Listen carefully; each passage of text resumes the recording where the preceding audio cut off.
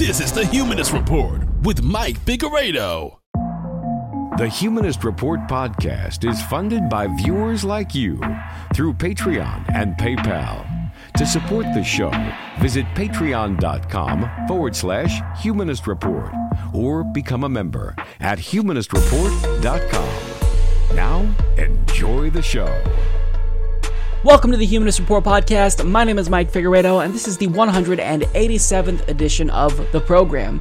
Today is Friday, April 5th, and before we start the show, I want to take a moment to thank all of our newest Patreon, PayPal, and YouTube members, all of which either signed up just this last week to support us for the very first time or increased their monthly pledge. And that includes Andrea Whitty, Augustina Satza, Catherine Marie, Christian LaSalle, Christina Hall, Marilyn Chin, Roberto, and Tossin Ojic too.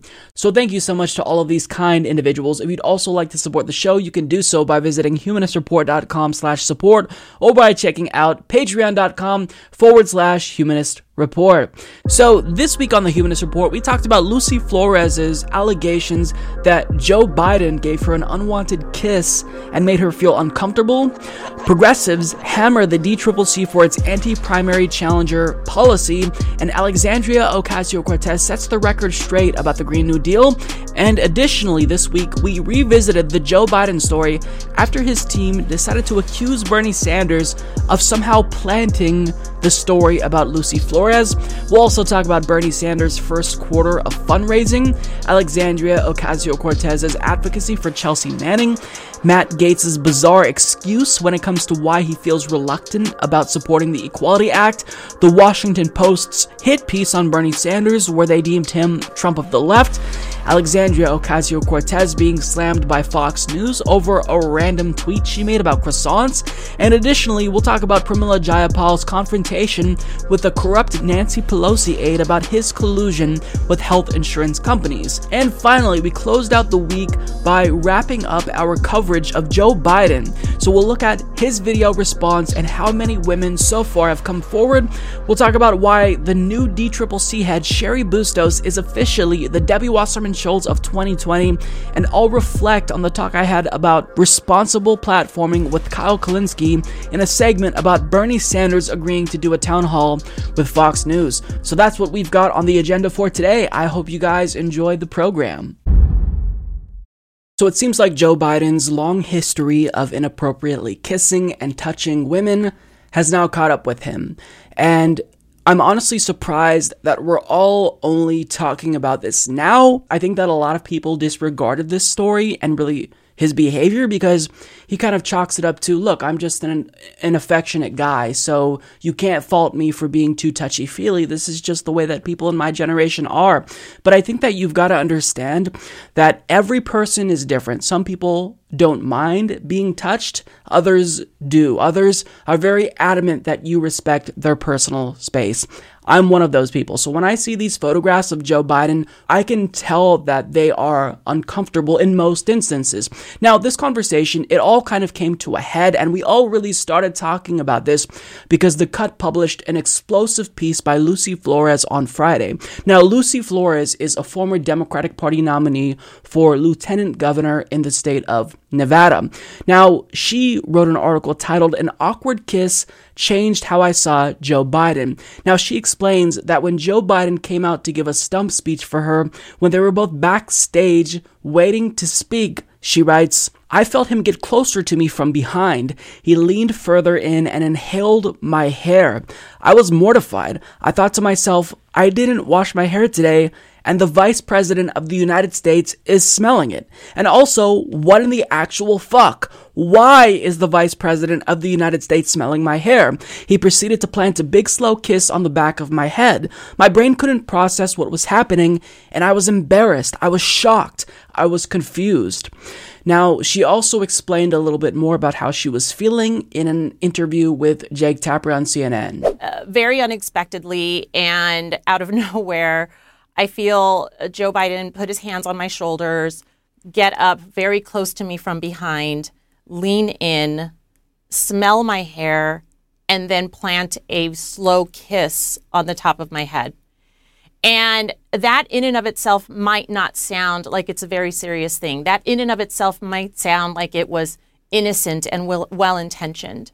But in the context of it, as a person that had absolutely no relationship with him afterwards, as a candidate who was preparing to make my case for why I should be elected the second in command of that state, to have the vice president of the United States do that to me so unexpectedly and just kind of out of nowhere, it was just shocking. It was shocking because you don't expect that kind of intimate behavior. You don't expect that kind of intimacy from someone so powerful and someone who you just have no relationship whatsoever to touch you and to feel you and to be so close to you in that way. So I frankly just didn't even know how to react. I was just shocked. I felt powerless. I felt like I couldn't move. I just didn't even know how to process it. So after she released this op-ed and kind of talked about her feelings there, Joe Biden's comms director, Bill Russo, put out a statement from Joe Biden where he essentially says, look, this was not my intentions and I pledge to listen. He states, in my many years on the campaign trail and in public life, I have offered countless handshakes, hugs, expressions of affection, support, and comfort. And not once, never did I believe I acted inappropriately. If it is suggested I did so, I will listen respectfully, but it was never my intention. So this essentially catalyzed the conversation about intentions. Even if it's the case that Joe Biden didn't intend to make these women feel uncomfortable, does it still matter that he did this? Should we still be looking at his actions and blaming him? Is he culpable? And I would argue, of course it doesn't matter that your intentions were pure. You have to understand that every single person is different. Some people are absolutely adamant about the fact that you respect their boundaries. Now, they're not always going to explicitly tell you you're too close or you're making me feel uncomfortable, but there are a lot of social cues. They may be subtle, but they're there that you have to be able to read. And with a career as long as Joe Biden's, the fact that he hasn't been able to pick up on some of these more subtle social cues that he's making people feel uncomfortable, it's odd to me. And as a person in a position of power, it's clear that people maybe felt uncomfortable, but they just didn't want to say anything because, this is Joe Biden. He's been in public office for decades. So why would you want to confront someone with power who's making you feel uncomfortable when that might ruffle feathers? That's kind of what happened with Lucy Flores. She's now being attacked by Democratic Party loyalists who are accusing her of just doing this and coming out now specifically to help Bernie Sanders because she was once a Sanders surrogate. But now, since Joe Biden is contemplating another presidential run, they're saying, you're only doing this at the behest of Bernie, which I think is just nonsense. Now, people on the left who are defending Lucy Flores are pointing out, rightfully so, that Joe Biden has a long history of inappropriately touching women. For example, there's this now infamous photograph of him with Defense Secretary Ash Carter's wife, where he has his hands on her shoulders, he's whispering in her ear, and a lot of people kind of point to this as the main example that he doesn't realize he's often crossing the line, or maybe he does realize it and he doesn't care. However, Ash Carter's wife, Stephanie Carter, actually decided to come to his defense now that we're all talking about this, and she published an article in Medium where she says the photograph was misleadingly extracted from what was a longer moment between close friends, and that she didn't feel that his behavior was inappropriate. So essentially, she's telling everyone, look, stop sharing that photo, stop trying to be a white knight for me, back off. I don't think that he did anything wrong there. But then what happened next was a second woman came forward who was an aide to Congressman Jim Himes and says that she was also inappropriately touched by Joe Biden. Quote, it wasn't sexual, but he did grab me by the head. He put his hand around my neck and pulled me in to rub noses with me. When he was pulling me in, I thought he was going to kiss me on the mouth. Sometimes he clearly crosses the line, but other times, I guess that he's not crossing the line because they're saying that they're not uncomfortable. But the point is that what he needs to do is understand how his actions will be perceived, and he needs to take responsibility. However, centrists are saying, well, look, he's clearly not harming them and his intentions are pure. So all you're trying to do is drum up hate ahead of what will be an inevitable 2020 campaign. And in fact, that's kind of what one Biden spokesperson said. He forcefully condemned all of this conversation that's taking place right now. And he says that, this is nothing more than a cottage industry of lies, where Biden is actually the victim of a malicious smear campaign. And here's what I say to that. It doesn't matter that Joe Biden is an overly affectionate, touchy-feely person. What matters is that you have to be an adult and acknowledge that your actions may make people feel uncomfortable. And even if they don't explicitly say, Joe, you're making me uncomfortable, you have to be able to recognize and be cognizant of the fact that maybe they're telling you, albeit not verbally. So my argument, and I think a lot of people on the left are arguing, just man up and admit that you were wrong and try to learn, try to listen to them. And he said that he did want to listen, but it seems like his team is starting to kind of retreat. And it seems like a lot on the center left are just dogpiling on Lucy Flores. But I think that's absurd because, again, creepy Joe Biden is a meme not because of a malicious smear campaign. There's been a history of this. It's been a problem for Joe Biden since before we even talked about him running for president again. There's this now infamous video of him with Senator Chris Coons' daughter where he is whispering in her ear. He's trying to kiss her. And you can see that she is visibly uncomfortable and pulling away.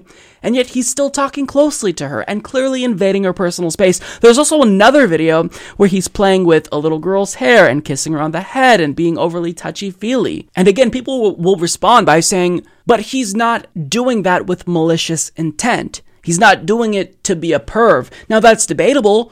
And sure, it's true that maybe his intentions are pure. But what I'm contending is that that does not matter. Your intentions can be pure, but you can still make people feel very uncomfortable. And as someone who does not like anyone invading my personal space, as someone who does not like to be touched physically by other people, I can tell you, I would feel uncomfortable if I were in their situation. Now, I want to share a clip from The View where they talked about this because I think it kind of encapsulates everything that's wrong with the discussion we're all having about this particular issue. But it would have been nice if she had turned to him and said, you know what, Jay, I don't really like this. Please don't do this. Or, not, Mr. Vice President, I'm not really comfortable with that. Something, because he's standing right there. No, it's hard to say to somebody who's sniffing your hair. No, it's not. Somebody touches you inappropriately. But it wasn't. That's the point. And, we all know Joe Biden. He's been here. I remember when I met him in Florida before he was vice president, and he was so friendly. He's the close talker. Yes. He comes right up in your face, and you're thinking, I hope my breath is good, and more important, I hope his is. Yeah. And, so he talks close. He touches you. That's what he's like. And I feel it would be really unfortunate if we got rid of everybody who was just an affectionate kind of person. Those are nice people, too. He's also been in public office for about 50 years of his life. Yeah. I do wonder if she could have sent him a letter. Well, that's right. Like send him a personal note to say, hey, this happened a few years ago. Now I feel confident in telling you about it. Mm-hmm. I don't want to make this public. I always wonder when these things come out, what is the motive for this person? Is it simply to let people know I was uncomfortable, which you could have done in private? Or is it because you maybe want someone else to win and you want him to have doubts about actually announcing for presidency? I've had concerns about the Me Too movement from the beginning, about getting to this place where you can't have normal interactions with each other. That is to say, like, this one was uncomfortable, and that's her place. Mm-hmm. But are we going to get to a place where we can't shake hands? We can't hug each other because that, to me, was uncomfortable? I worry about that. So I think that conversation right there demonstrated exactly why Lucy Flores was right to write an article about this and not just send him a personal letter as one of them suggested, because people are ignorant and people need to be educated that we've got to understand that our actions have consequences, even unintended consequences. You might not feel like you're doing anything wrong, but that's not how it's perceived to some people. So the best thing that you can do is understand how your actions affect others and learn what may or may not be appropriate. Try to read the subtle social cues that he's obviously ignoring.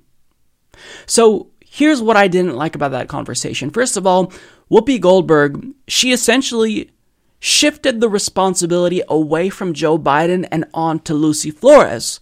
Well, it's your own fault. Why didn't you say, Joe, stop doing this. I don't like that you're doing this.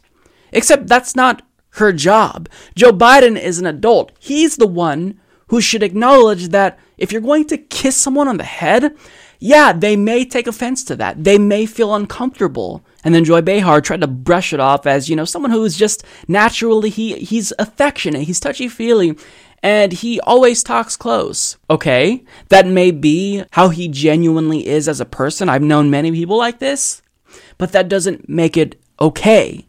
That means if you're that touchy-feely and there's a number of people who feel uncomfortable with that, who feel uncomfortable with you talking this close to their face, maybe back off. And then the worst came from Abby Huntsman. Her comment was just absurd to me. She says, are we going to get to a place where we can't shake hands? We can't hug each other? Because that to me was uncomfortable. I worry about that. Look, he doesn't know these women. He's meeting them for the first time. So presumably, boundaries have never been established. If he wants a hug, he needs to fucking ask for one. And if he doesn't ask, which he should, but if he doesn't, he needs to pay attention to the social cues and think about whether or not his actions will make women feel uncomfortable. Now, clearly it's the case that with Stephanie Carter, they knew each other, so she knew that that was in his nature and she was okay with it. But with Lucy Flores, he didn't know her. He didn't know how she would react when he kissed her. And let's flip it. Let's say he did this to a man. He kissed a man on the head. Would that not be absurd? Nobody is trying to say that anyone who hugs another human being or shakes their hand is an inherently bad person. Nobody's saying that. And they always try to build this straw man argument to make their opponents look irrational. But all we're saying is that Joe Biden needs to acknowledge that he is making people feel uncomfortable. As someone who does not like to be touched, I can see how uncomfortable they are feeling, and I can't speak for them. Maybe that's not the case, but I know I would be uncomfortable. And people are just different. Every person is different. Some people would probably love that Joe Biden is touchy-feely and affectionate, but not everyone is the same. So you have to pay attention to the power dynamic, and you have to be cognizant of the fact that not every single person is going to feel the way that you feel. If you feel affectionate, if you love hugs, great. Not all of us are the same way. So what we're asking is for people to acknowledge that your actions may be perceived a different way than you think they're being perceived. Joe Biden hugging and kissing on women is perceived by a lot of people, rightfully so, as completely inappropriate. And I don't know how you can look at this video, for example, of him playing with a girl's hair and not think that that's inappropriate, not think that that crosses the line. So it's honestly baffling to me that there are people on the left who are trying to attack Lucy Flores now when this has all been happening before our very eyes. But now they're trying to tell you, ignore your lying eyes. Joe Biden isn't creepy. Well, yeah, it is creepy. You may not think it's creepy, but it comes off as creepy, rightfully so, to a lot of people. So all that we're asking for is accountability. All that we're asking for in the midst of this conversation is for people to acknowledge that their actions have consequences and they may make people feel uncomfortable. But I mean, I'm shocked that it took this long for us to have this conversation, and I knew that it was going to be a matter of time before it caught up with Joe Biden, and unfortunately for him, it's happening now. But I mean, sorry, but if you've been in public office this long, that's not going to help your case. As Abby Huntsman said, he's been in public office for more than 50 years. Well, then he should have learned by now that people don't like to be touched that way oftentimes. He should have learned by now, when you're interacting with this many people, not all of them are going to welcome a hug with open arms. Other people will be creeped out by that. So, this is a really important story, and I hope that he genuinely is introspective and tries to learn and think deeply about the way he made women feel, because it's unacceptable. This behavior is inappropriate. Keep your disgusting mouth off of people. You don't have the right to kiss anyone because you think you're being friendly. Give people their personal space, respect that, or fuck off. We're going to call you out for it. DCCC head Cheri Bustos recently announced a new policy that I told you all about on the show last week, where the DCCC would be blacklisting any consultant or consulting firm that chooses to work with a Democrat who's challenging an incumbent. So it's something that is brazenly undemocratic. It's antithetical to small d democratic values, and what she's trying to do is shut people out from challenging the status quo. And, it's hypocritical because the Democratic Party, they constantly boast about their values and how much they believe in inclusivity and diversity and pluralism. But what this new rule would do is stifle that. But yet they're still doing it because they're that adamant about protecting the status quo. Now, to give you a follow-up to the story, progressives are pissed and they are not taking this new policy lying down because there are some progressive Democrats, part of the Congressional Progressive Caucus, individuals like Pramila Jayapal, Ro Khanna, Mark Pocan, who actually decided to confront her about this in a closed-door meeting. And as Politico reports, it got pretty heated. So leaders of the Congressional Progressive Caucus clashed Wednesday with the head of Democratic campaign arm over a new policy that they say hurts primary challengers nationwide, but which campaign officials have no plans to drop. A meeting between Democratic Congressional Campaign Committee Chair Cheri Bustos and progressive members became heated as Bustos' liberal colleagues pressed her to reverse course on a just-announced rule barring Democratic consultants from working with primary challengers if they want to have business with the national campaign arm. Progressive Caucus co-chairs Mark Pocan and Pramila Jayapal and caucus member Representative Ro Khanna requested the meeting with Bustos to explain why the new policy issued to consultants last week created a monopoly of DCCC-sanctioned vendors and would blackball too many talented vendors and consultants. But Bustos made clear that she would not change the policy, which she argues is crucial to protecting Democratic incumbents after last fall's huge gains in the House. Progressives erupted this week after the DCCC announced the policy change aimed at deterring primary challengers. Critics see it as an attempt to suppress groups like Justice Democrats, which helped elect Representative Alexandria Ocasio-Cortez and Ayanna Pressley, both of whom knocked out longtime Democratic incumbents. Pramila Jayapal, Mark Pocan, and I met with Cheri Bustos to make it clear that we strongly oppose her new policy that stifles competition and blackballs any consultant who works for a challenger, Khanna told Politico. Many progressives in Congress will fight until this rule is changed, Khanna added. Ocasio-Cortez told reporters this week that the policy should be reversed, arguing that it puts underfunded upstart candidates at a disadvantage, people like herself last year. Primaries are often the only way that underrepresented and working class people are able to have a shot at pursuing elected office, Ocasio-Cortez told reporters Wednesday. She added that several longtime New York City members like Representatives Eliot Engel and Nydia Velázquez got their start as primary challengers. Now, in addition to that, on Twitter, Alexandria Ocasio-Cortez also urged people to hit the DCCC where it hurts. She writes, the DCCC's new rule to blacklist and boycott anyone who does business with primary challengers is extremely divisive and harmful to the party. My recommendation, if you're a small dollar donor, pause your donations to the DCCC and give directly to swing candidates instead. And I second that. If you're still someone who's giving to the DCCC, what are you doing? You've got to pause those donations, stop them altogether, stop contributing to the DNC and the D-Trip, and give directly to candidates. There's a number of phenomenal candidates who are running for office in 2020, so I don't get why you are giving that money to the DCCC. If in fact you still are, I doubt many of my viewers are still giving money to the DCCC, but understand that all you're doing is adding to the leverage that they have against progressives. Because if they want to play dirty, it's time that we play dirty too. And that's what they're doing. They're confronting her and they're saying, okay, if you want to blacklist our consultants and consulting firms that work with primary challengers, well, grassroots donors, we're going to blacklist you. How do you like that? And I love it. It's refreshing to see progressives in elected office actually stand up for themselves, not just be pushovers and allow the establishment to do what they want to shut out primary challengers. Because if you are going to purport to be part of an establishment that is inclusive, that cares about diversity, How could you, with a straight face, try to sell us this bullshit rule which brazenly acts to protect the status quo?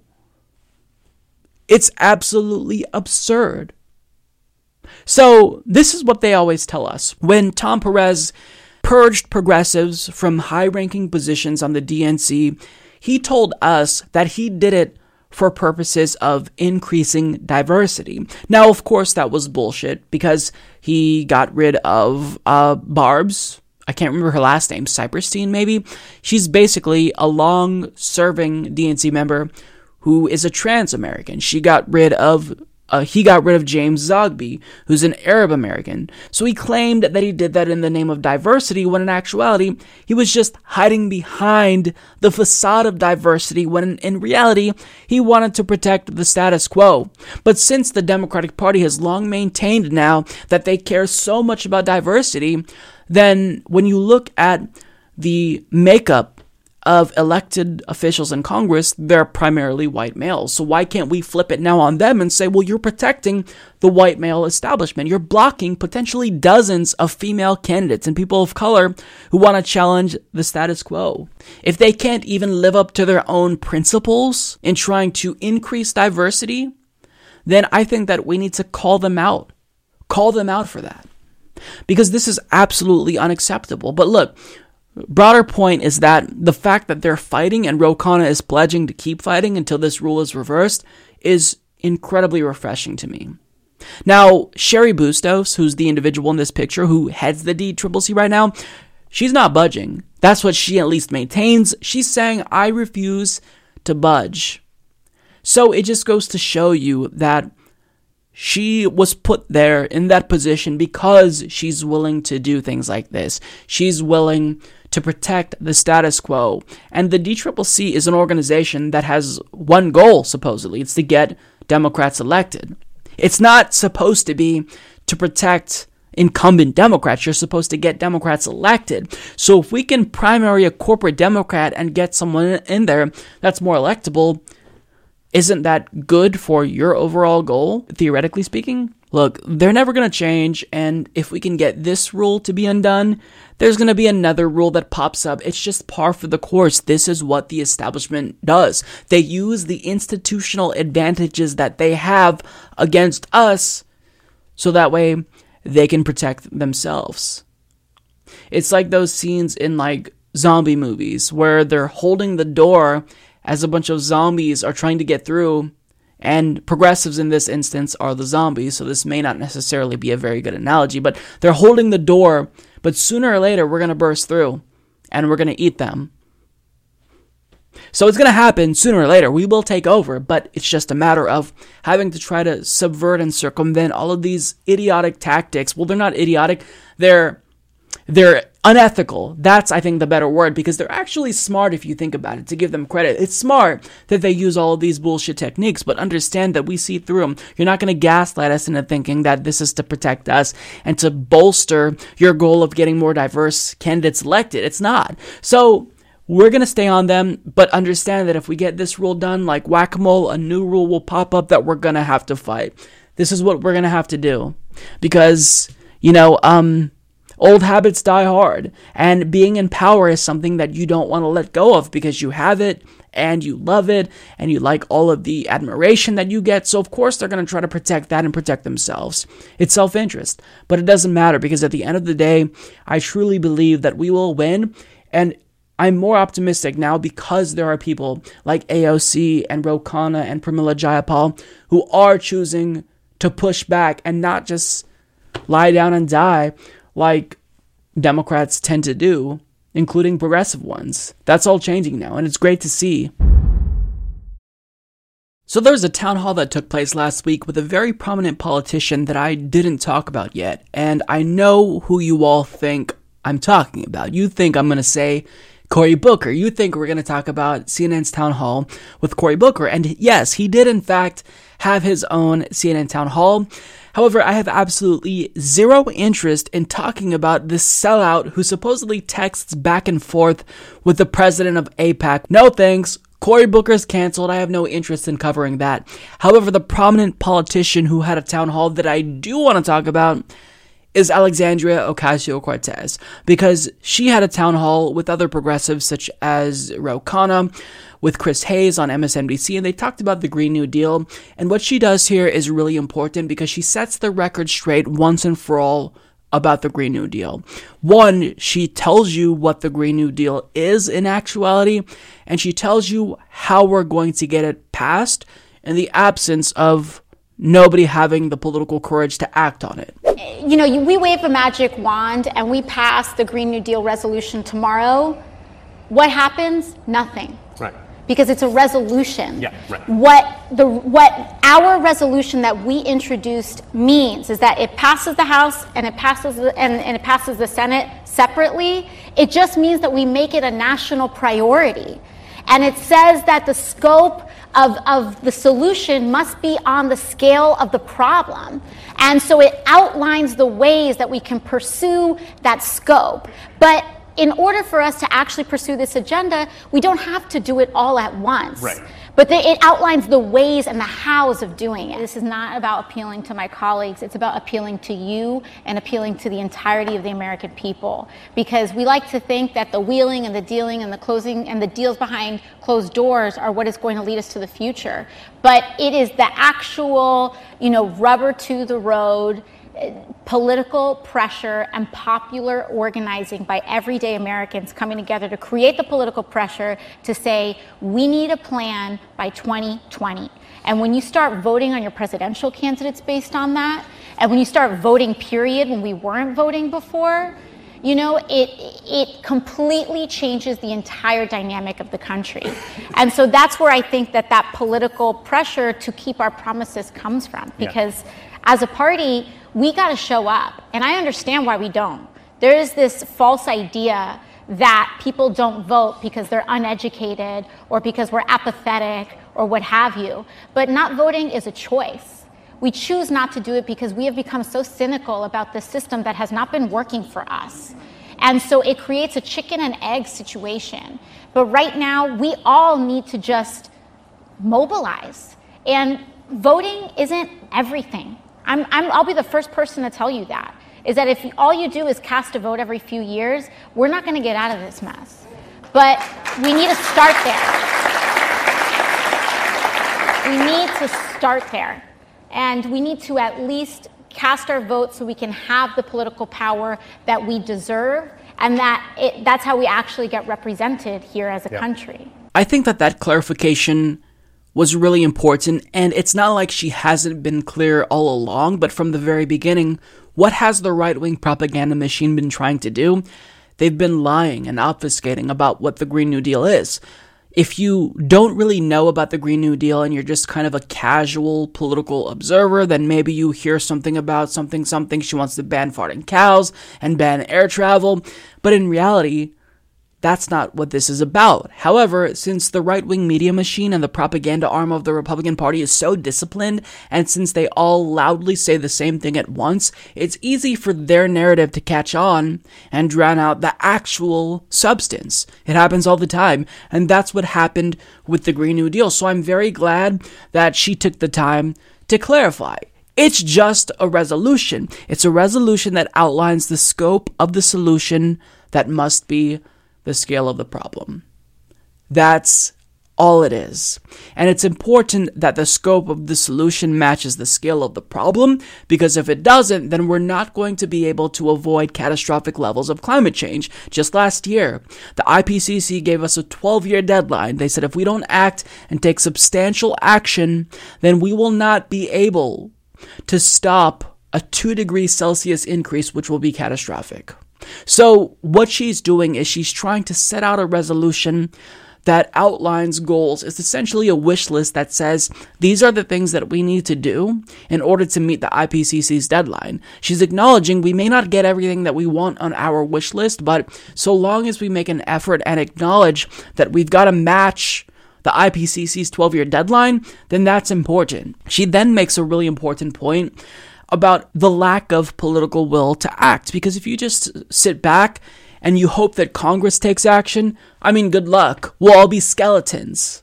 The entire planet will be engulfed in catastrophic levels of climate change if we just wait on people to act. The point that she makes here is really important. She says, look, it's not just that you have to vote for a president and members of Congress that believe in climate change and genuinely want to take action.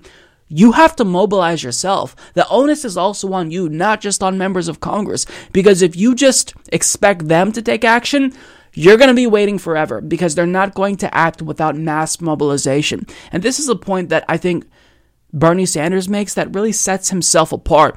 He talks about policy issues like Medicare for all and says, look, it's not just going to be the normal legislative process where we introduce a bill, Congress votes on it and debates it. You have to take action. Every city must mobilize. There needs to be mass protests nationwide because without that pressure, Congress is not going to act because they have special interests in their ear telling them not to act. So what she's saying here is super important. You can't just expect them to take action. They're not going to do it unless you force them to. And now I want to move on to the second clip that I want to show you, where Ro Khanna talks about the Green New Deal and really its feasibility, because a lot of people, Howard Schultz even, is talking about how unfeasible this would be to convert existing buildings into renewable buildings and whatnot. What Ro Khanna outlines here is not just the feasibility of the Green New Deal, and not just that it's doable, but he cites very specific examples of what we can do, the limited amount of money it would take to actually make a really huge difference and be competitive on the global economy when it comes to renewable technology. We could be a world leader, but we're getting beat now by the likes of China. And the points he makes here are phenomenal. There's some very pragmatic things we could do.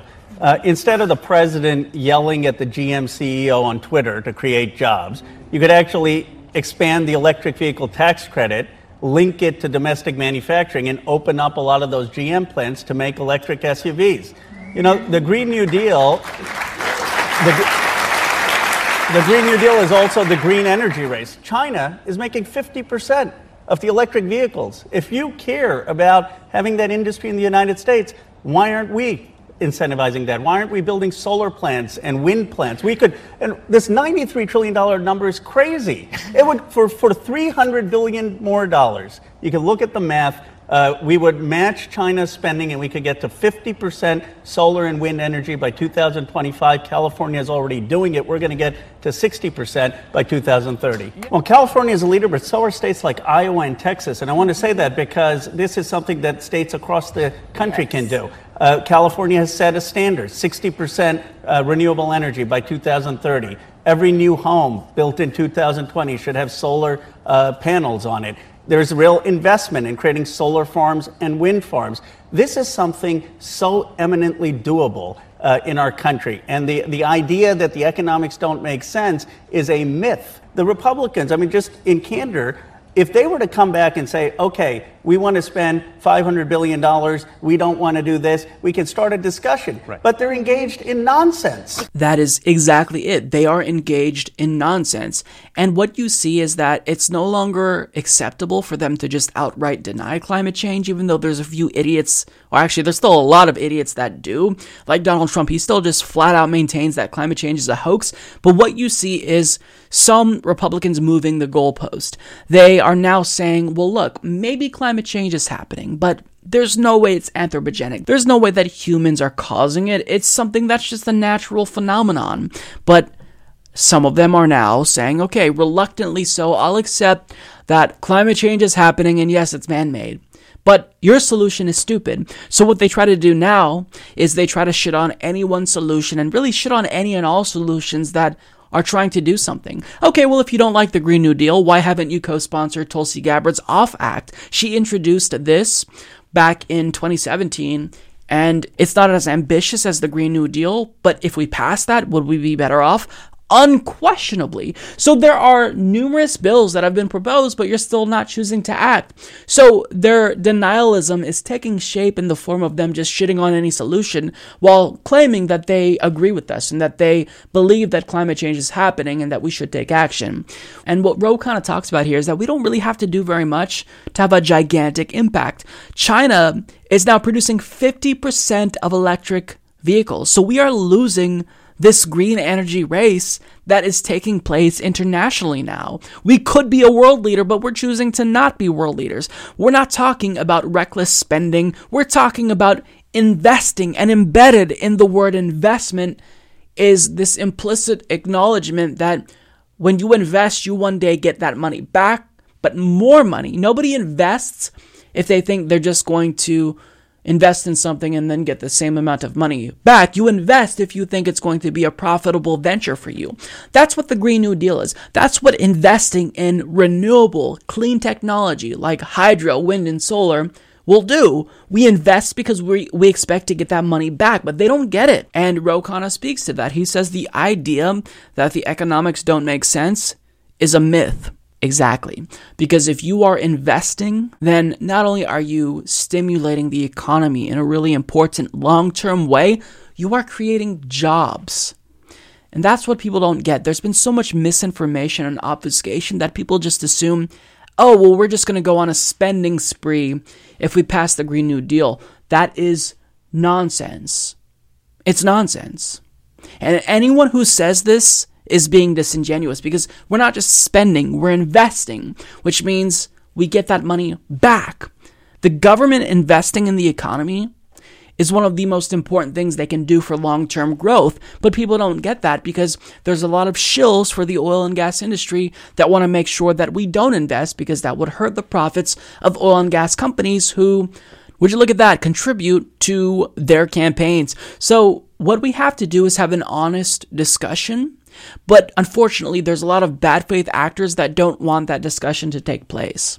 So I'm glad that this happened. I'm glad that MSNBC, at least some hosts, once in a while, will talk about climate change in a really meaningful way. And I do think that it's important that we push back against this false narrative that's being spread by the GOP, because it's just completely nonsensical. And what we're doing here is trying to save the planet, but idiots are just looking out for the short-term profits of large multinational corporations who donate to their campaigns and don't really care about the hellscape that we're going to have to live in if we don't take action when we're older and when their grandchildren is older. So it's disgusting. And I'm glad that the left is pushing back once and for all and not just allowing the right to monopolize this discussion like they did back, in the ACA days with death panels and whatnot. They take the most absurd argument, and the left kind of dismisses it at first because it's so stupid and absurd on its face, but then they end up winning because nobody pushes back. But I think that we need to take their bad faith arguments seriously, and we need to be absolutely forceful in acknowledging that these are lies and nothing more than lies by bad faith actors. Period. So I understand that just from an individual psychological standpoint, when you are faced with very serious accusations, your first instinct is to recoil and get defensive and maybe even lash out. But given that Joe Biden has years of videos available on the internet for everyone to see of him inappropriately kissing and touching women and girls without their consent, presumably, you would think that he would at least not have as much room to try to deflect. You would think that he'd at least try to publicly seem like he's being introspective and he's trying to listen and be respectful.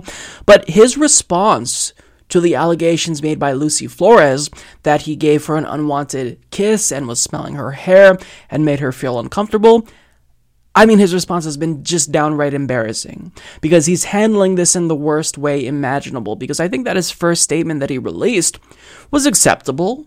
Was it ideal? I don't know. It's hard to formulate a statement that touches on the concerns of the person who's accusing you of this because you don't know what's in their head. But I think that him pledging to listen was important. However, we're now getting reports that he's angry. He's stewing over it, and now he's lashing out. We're at that phase now. And this is what his campaign is doing. They're blaming Bernie Sanders. So as Joe Perticone of Business Insider reports, former Vice President Joe Biden's inner circle is reportedly stewing over the surge of accusations that the prospective 2020 presidential candidate inappropriately touched multiple women, and think Vermont Senator Bernie Sanders' team could be behind the renewed focus.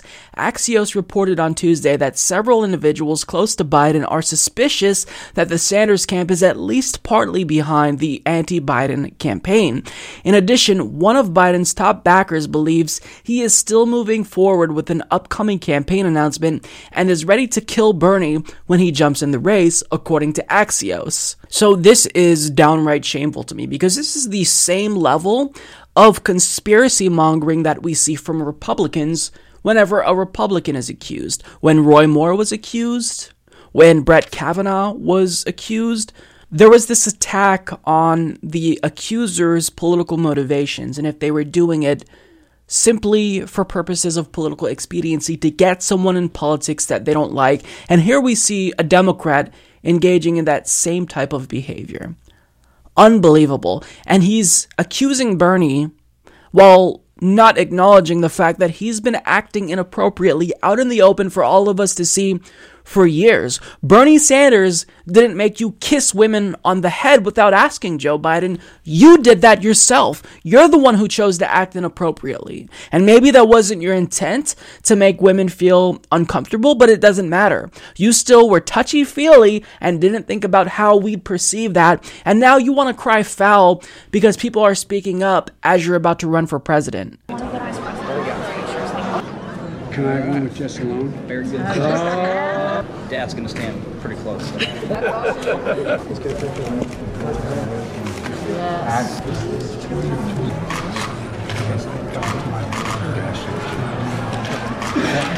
And I love how there's this underlying implication that Bernie Sanders has to cook up some type of fabricated Me Too conspiracy against Joe Biden in order to beat him. Bernie doesn't have to beat you this way. Bernie Sanders can juxtapose his past policy positions with your policy positions, and he will whoop your ass handily because you supported the crime bill. You voted for the Iraq War. You voted to repeal Glass-Steagall. You voted for the Patriot Act. So he doesn't have to resort to concocting a Me Too conspiracy against you to beat you, Joe Biden. He could do that just based on the policy substance. But because Joe Biden can argue based on the policy substance really against any of his Democratic primary opponents, he has to avoid talking about policy substance. So he's projecting and thinking that his opponents like Bernie Sanders also have to avoid the substance when the opposite is true. So, I mean, what a disgusting response. What a disgusting response. You can't just take responsibility for your own actions just this one time when we have you on video. I mean, even back in 2015, when Bernie Sanders hadn't even announced that he was running for president, Jon Stewart did a segment on The Daily Show, and he brought the receipts where he showed all the times that you acted inappropriately on camera for all of us to see. Now, I'm not saying that what Joe Biden is being accused of is anywhere near the level of accusations that were lobbed against someone like Brett Kavanaugh. But what we are saying is that to deny and accuse your political opponent of concocting a conspiracy when you've been acting like this inappropriately for years is borderline delusional. Now, Bernie Sanders' campaign manager, Faiz Shakir, hit back with what I think was a really powerful response. So as Sam Stein, Jackie Kucinich, and Gideon Resnick of the Daily Beast explain, Sanders' campaign manager, Faiz Shakir, strongly denied any suggestion that the senator's team or its allies were behind the Flores story, saying accusations of such made his blood boil. Neither the Bernie Sanders campaign nor anyone involved in it planned, persuaded, cajoled, or otherwise urged Lucy Flores or anyone else to tell their story. Full stop, period, end of sentence. I don't want to hear it. We didn't play a role, Shakir told the Daily Beast. But this is why my blood boils, he added. We've heard through innuendo and rumors that somehow this campaign was involved in Lucy Flores telling her story, and it is deeply disrespectful and shameful that any time a woman comes forward to tell her story, there has to be some kind of intimation or suggestion that that person is doing so out of some political agenda or that the person may be lying. It is is shameful. We went through the Donald Trump campaign in which a number of women came forward to tell their stories, and they were dismissed and criticized and ripped by the president of the United States on the highest stage of the land. We saw it with Dr. Christine Blasey Ford, that she must be a Dianne Feinstein plant. It is dismissive and disrespectful that whenever a woman comes forward, the first suggestion is that there has to be a political agenda driving them. And that, I think, was the perfect response. You can say that he got heated, but that moral outrage was justified. Because how dare he deflect in this instance? There were people, Trap House was one of them, I was one of them, who speculated that Joe Biden's inappropriate behavior would be an issue. We didn't predict that it would be Lucy Flores who would come forward because we didn't know that this happened. But just seeing his behavior with women, with Stephanie Carter, Ash Carter's wife, even if she says that she didn't feel uncomfortable, but seeing it with Chris Coons' daughter, I would have thought this would have been an issue because the media would have brought it up once he announced or something like that. So we were all expecting this to be an issue even before we knew about the Lucy Flores story. So for him to just try to use Bernie Sanders as a scapegoat rather than actually being introspective and trying to improve as a human being, I think it's just downright despicable. His response to this is the exact opposite of what you should do.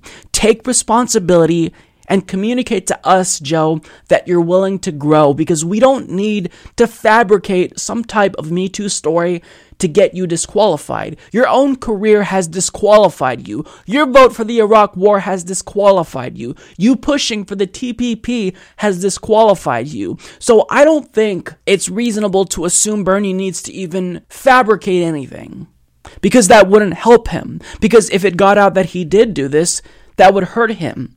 When he doesn't need to do this, he could just challenge you head to head on the policy substance. But again, Joe Biden has no policy substance. So of course, he's going to cry foul here because in his mind, he can't talk about policy substance. So like I said, he's projecting and he thinks that everyone else is going to do the same. Well, not everyone in this race is like you and Beto O'Rourke. They have more than platitudes, Joe. They actually have policy, and you don't have that. So you can be an adult and grapple with this in a healthy and constructive way, where women don't feel uncomfortable talking about instances where men touched them inappropriately and made them feel really embarrassed and shocked. Or you can do what the Republicans have been doing and try to discredit them and smear anyone who may or may not be involved with supposedly political motivations. That seems to be what he's doing. So I think it's safe to say that Bernie Sanders has been having a really good couple of weeks, because we learned recently that according to a Harvard University Institute of Politics poll, he has a double-digit lead among everyone else in the field when it comes to young voters. And additionally, we got a glimpse at his first quarter fundraising totals, and I think it's safe to say that he's doing okay. So as Max Greenwood of The Hill reports, Senator Bernie Sanders' presidential campaign raised $18.2 million in the first quarter of 2019, his advisor said Tuesday, a massive sum that is likely to put the Progressive Firebrand among the top fundraisers of the early 2020 Democratic primary season. Sanders' campaign manager Faiz Shakir said the senator's first quarter fundraising total was powered by roughly 900,000 individual donations, with an average contribution size of $20, a number that Sanders is likely to highlight given an increasing focus on grassroots giving in Democratic politics. Shakir said 525,000 individuals across all U.S. states and territories gave to the campaign. The average age for Sanders donors was under 39 years old, he said. Supporters have shown up big time for this campaign. Huge, you could say, Shakir told reporters. The fundraising numbers put Sanders' total haul for the quarter at $32 million, including $14 million that the senator had in other accounts to start with. Shakir said that the campaign finished the first quarter of 2019 with $28 million cash on hand. The first quarter haul sets up Sanders' campaign to expand its operations in key early voting states, said Jeff Weaver, a senior advisor to Sanders. He said that the campaign would add more staffers to its operation in Iowa and would begin staffing up in California in the coming weeks as well. So this is absolutely, it's insane to me. I'm curious to see how others have been doing, such as Beto O'Rourke, because we do know that Beto outraised him in the first day. However, Beto announced about a month or so after Bernie, so it's unlikely he's actually going to be able to surpass Bernie, but still, I'm curious to see just for comparison's sake. But I mean, this is really good. This is phenomenal news for Bernie Sanders. This goes to show you that there is a people-powered movement that is absolutely enthusiastic to get someone in the White House that actually cares about them and not the large multinational corporations. And when you just go to the specifics here, the average donation now being $20, $7 lower than what he always talks about, the $27, that means that more people with less money are chipping in. And to anyone who said that he lost his 2016 mojo, now they have to eat crow. All those pundits who doubted Bernie Sanders, I think this demonstrates that they don't have their finger on the pulse of American politics, because we very much are still in this anti-establishment era, and we want someone who's not going to get in and do the same thing that every other president has been doing. We want someone who's going to drastically change the system in a fundamental way. And Bernie Sanders, he's pledging to do that, and it shows how the people are responding to that, because he's being incredibly successful. So this is getting even mainstream media pundits to pay attention to him, because even MSNBC's Casey Hunt is taking notice. She tweeted out, if we used the metrics of any other year and applied them to Bernie, he would be called a frontrunner. He came in second last time, almost won Iowa, won New Hampshire, near top of early polls, huge fundraising numbers, proven appeal to base of party, and yet he gets ignored. It's absurd. And she adds, literally no other candidate, with the possible exception of Biden, has anywhere near as strong a list of frontrunner attributes, and I would argue Bernie is ahead of Biden in several areas. So if she sees it, there's no excuse for everyone else in mainstream media. It's clear that they have the blinders on, and they don't want to admit that there's something really special happening right in front of them that they either don't see or they don't want to see. Maybe they see it, but they have cognitive dissonance. But pay attention, because this is a historic moment. An entirely grassroots-funded campaign is surging, and it is powered by hundreds of thousands of people who are demanding a change to the status quo. And this isn't faux populism like Donald Trump was championing. This is true grassroots populist appeal. And it's really nice to see. I had no doubt that Bernie Sanders would be successful, and even more successful the second time around, because now he's coming in with the advantage of having name recognition. The first time, nobody knew who Bernie Sanders was, but now people know who he is, and they know what he stands for. And even though the field is certainly more crowded this time around, everyone knows that Bernie Sanders is perhaps the one politician who's been saying the same thing for decades. So I find this incredibly encouraging. But again, I want to emphasize, because whenever I do these segments about how successful Bernie Sanders' campaign has been, I don't want to convey to you this message that this means we're going to have an easy ride. We've got to work our asses off if we want him to get the nomination and win. And really, the real work that we're going to have to put in will start once he is elected, once he's sitting in the Oval Office. So this by no means should communicate to you that we're going to have it easy. We're going to have to put in time. We're going to have to phone bank, canvas for Bernie. You can text bank. We have to put in work. So don't take away from this that we've got this in the bag and I don't have to do anything.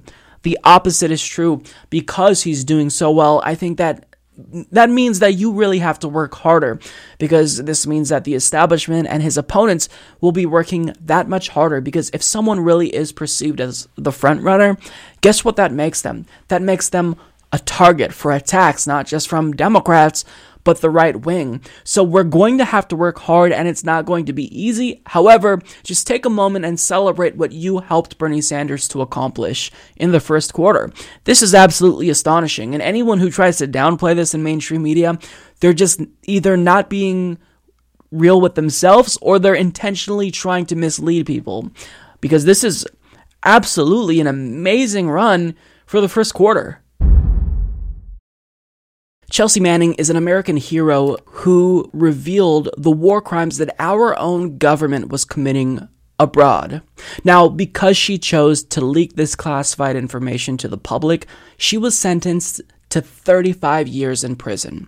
Now, thankfully, she only served 7 years before President Obama commuted her sentence in 2017. However, till this very day, she still remains principled. She remains adamant about the right for us to know what our government is doing. And now she's refusing to testify and throw Julian Assange under a bus because she thinks that protecting the First Amendment is more important than her own individual freedom.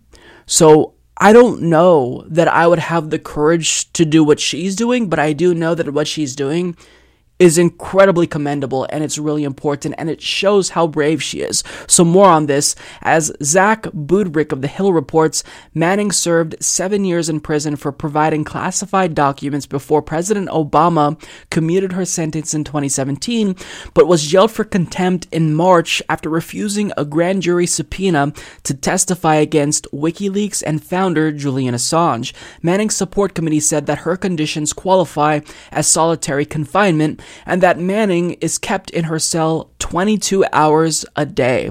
She has not been outside for 16 days. She is permitted to make phone calls and move about outside her cell between 1 and 3 a.m., the committee said in a March 23rd statement. So the condition is absolutely horrible. Because she refused to testify, this is what she is subjected to: solitary confinement. Now, the sheriff in that county has come out and said she's not in solitary confinement. You guys are lying. In fact, the jail that she's staying at doesn't even have a solitary confinement cell. But what people close to Chelsea are saying is that it doesn't matter because functionally she's serving in solitary confinement. She's not allowed to leave her cell. She is not able to socialize with general population there, and it's essentially solitary confinement. But the argument is that, well, we have to isolate her and keep her away, keep her locked away from everyone else for her own protection. But this is the same excuse they always use when they lock people in solitary confinement. It's inhumane. It's torture.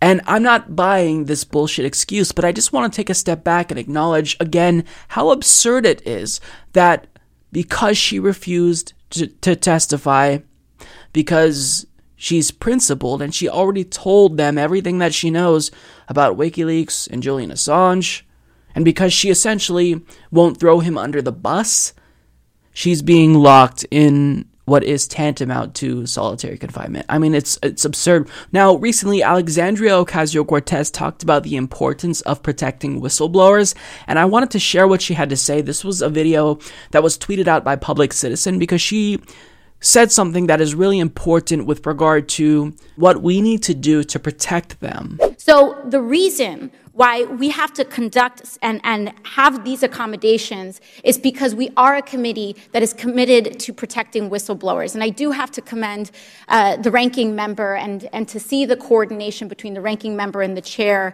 in a commitment to whistleblowers, not just in respecting them, but in protecting them, is really admirable and important. And I wanted to note that because this is what protecting whistleblowers looks like. When they need a certain accommodation because they fear retaliation, we have to make accommodations. This committee in particular, as the Oversight Committee in the House of Representatives, we have a unique responsibility to protect those that have the courage to come out and say when something is wrong, regardless of the administration. Even in prior administrations, it doesn't matter the party. When something is going wrong in government, when there is overreach, when there is an abuse or a misconduct of process, we have an obligation to see and investigate it out. So for someone who is a member of the House of Representatives to say that is incredibly important, because time after time, it doesn't matter the party affiliation.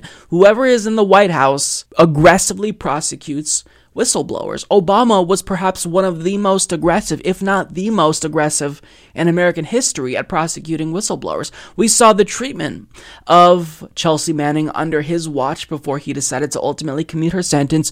We saw his reaction and response to Edward Snowden It's just completely unacceptable. So for AOC to take a stand here, this is really important because she is going against the grain.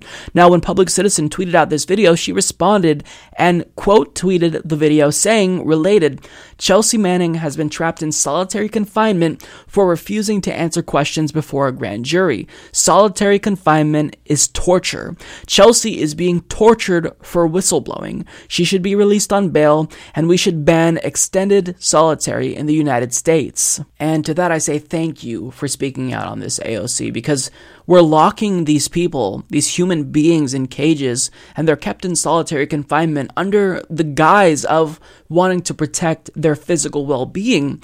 But you can protect their physical well-being by not treating them worse than animals in a zoo. You can do that. So I don't buy this excuse. You don't have to treat them inhumanely to protect them. You can actually treat them like human beings and not deny them the dignity that they deserve as human beings. And I'm glad that she said this. Solitary confinement is torture. The psychological stress that causes, I mean, I feel like it can have long-term consequences that are negative for someone's mental health. And this is something that Chelsea Manning was struggling with the last time when she was kept in solitary confinement. So I worry about her safety. I worry about her mental health and her well-being. And I'm more worried about, the consequences of her being kept in solitary confinement than I am about her physical safety, because there are guards there to protect her. So all around, this is just, it's so frustrating to see time and again the United States take this stance towards whistleblowers that is comparable to the stance that third world authoritarian regimes take. It's disgusting. And I'm glad that there are finally people brave enough in Congress that are willing to speak out on the behalf of whistleblowers. I just hope that the next president of the United States will take the same approach. So I would urge people to press presidential candidates like Bernie Sanders and Tulsi Gabbard, Elizabeth Warren, even the others, to actually protect whistleblowers. Not just Chelsea Manning, but Edward Snowden and Julian Assange, who's a journalist, because even if you don't like these individuals personally, this has broader implications for the First Amendment.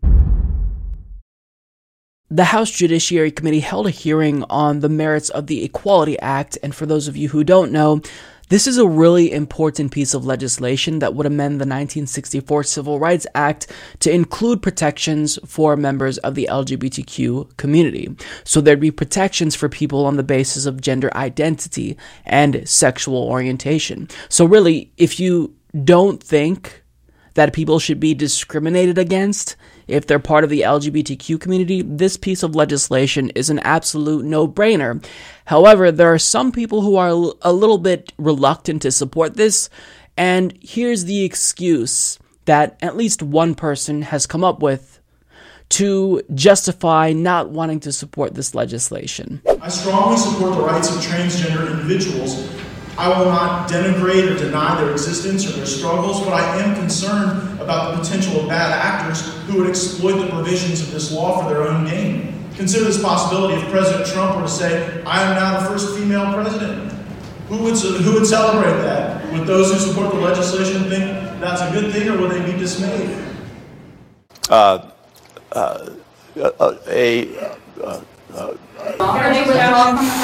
Really? That's your argument?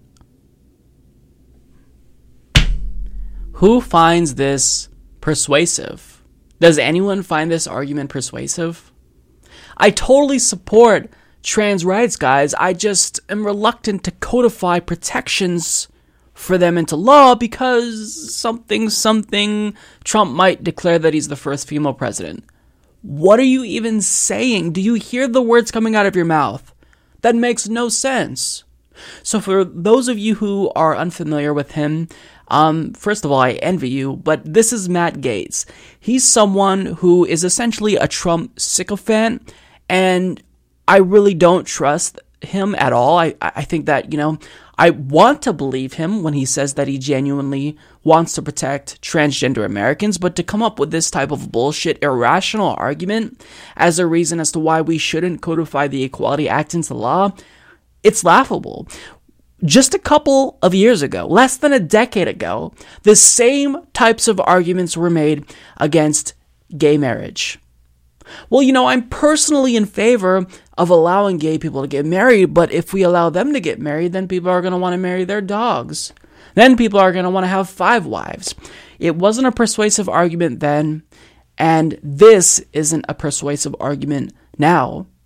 Because these bad faith actors that you keep talking about, even if there's 1 or 2 bad apples, that doesn't mean that the totality of the transgender community and LGBTQ Americans at large should not have protections because a couple of people might try to take advantage of said protections. I shouldn't have to explain this, but Trump obviously would not be a beneficiary of this law because Donald Trump is not transgender. He can't invoke some sort of transgender defense in order to stop a business owner from kicking him out because that's not the way that this works. It's meant to protect people that are genuinely transgender, meaning they live their lives as the gender that isn't associated with the sex that they were born with. And I think that it's safe to say that cisgender Americans and just straight people in general aren't going to be able to exploit these protections for LGBTQ Americans for nefarious purposes. And if they are able to exploit it, then they're not going to be able to do it easily without getting caught. And again, I want to go back to the LGBTQ argument, the gay and lesbian argument specifically, because there was this fear-mongering that if we allow gay Americans to be able to marry each other, if these same-sex couples have the same rights as straight couples, then what's going to happen? You're going to have straight dudes getting gay married in order to exploit the benefits that gay couples get. I mean, there were literally movies about this. I Now Pronounce You Chuck and Larry. Is that what it's called? Where Adam Sandler and, Kevin James, they got a domestic partnership to take advantage of the system, to game a system that was intended to protect LGBTQ Americans. So this fear is completely irrational and it's unfounded. But now it's just being used to give people an excuse as to why they may not support the Equality Act, which is absolutely essential at protecting transgender Americans, gay Americans, lesbian Americans, bisexual Americans. It's crucial because in dozens of states, we can be fired just because we're gay. Business owners are allowed to kick us out of their stores just because they don't like that we're gay. It's completely inconceivable. If you want to live in an egalitarian society, then you have to codify these types of protections into law. Now, again, I want to believe Matt Gaetz when he says that he genuinely and sincerely supports trans rights, but for you to come up with this type of bogus argument, I'm sorry, it calls that into question. It makes you look ignorant. It makes it seem like you're just looking for any reason to give yourself an out so you don't get criticized if you ultimately vote against it. Well, I'm sorry. You have no rational and legitimate reason to vote against this. And if you vote against it, we're going to hammer you for it. Because there's no reason why in 2019, LGBTQ Americans can be openly discriminated against. No reason for that to be tolerated by a just and fair society. No reason whatsoever. So if you don't support it, then we are going to criticize you regardless of whatever bogus excuse you try to fabricate. Because what you're saying about Trump declaring himself transgender, let's say hypothetically speaking, Donald Trump does do that. Let's say that this law is passed, the Equality Act is signed into law by Donald Trump of all people, and he then declares, I am the first woman president. What would happen then? Would the sky fall on us? Everybody would just look at him and say, no, you're obviously not transgender. You're not living as a woman, and you've never told us before that you feel as if your brain doesn't match your body, so you're not transgender. Shut up. That would be the response. This isn't some type of apocalyptic scenario, even in the worst case scenario that you came up with, Matt. So, I mean, you have no reason to vote against this. Now, again, I'd be more than happy to stand corrected if you end up supporting this, ultimately. But for you to come up with that type of bogus excuse that was just used against gays and lesbians and bisexuals like less than a decade ago, it calls into question whether or not you sincerely believe that LGBTQ Americans should be protected by law against discrimination. So we'll see. But, I don't have much hope to see him come up with that type of argument. It's honestly laughable, and I'm trying not to be a dick, but to demonstrate that level of ignorance, I mean, I can't help but think that you're just looking for a way to not be criticized if you vote against this. So, I mean, we'll see, but you got to educate yourself, man, because regardless of how you feel, you are a member of the United States House of Representatives. Regardless of how you feel about LGBTQ Americans sincerely, you represent them. It's your job to protect Americans, including LGBTQ Americans. Like it or not, that's your job. So, I could not talk about this because there's so much vitriol and hatred spewed against trans Americans that we need to more forcefully condemn it when we see it, because that's what being a good ally to a marginalized group entails. It entails us standing up for them and being a voice for them because their voice is being drowned out. So as allies, I really think we need to be better about sticking up for the disadvantaged and calling out instances like this where somebody is trying to convince people that we shouldn't stand up for trans Americans because something Trump first female president. Fuck out of here, dude. That's just such a stupid argument. I can't take it seriously. The Washington Post published an article by Dana Milbank, whose wife works for John Hickenlooper, by the way. And in this article, he's going to argue that Bernie Sanders is the Trump of the left.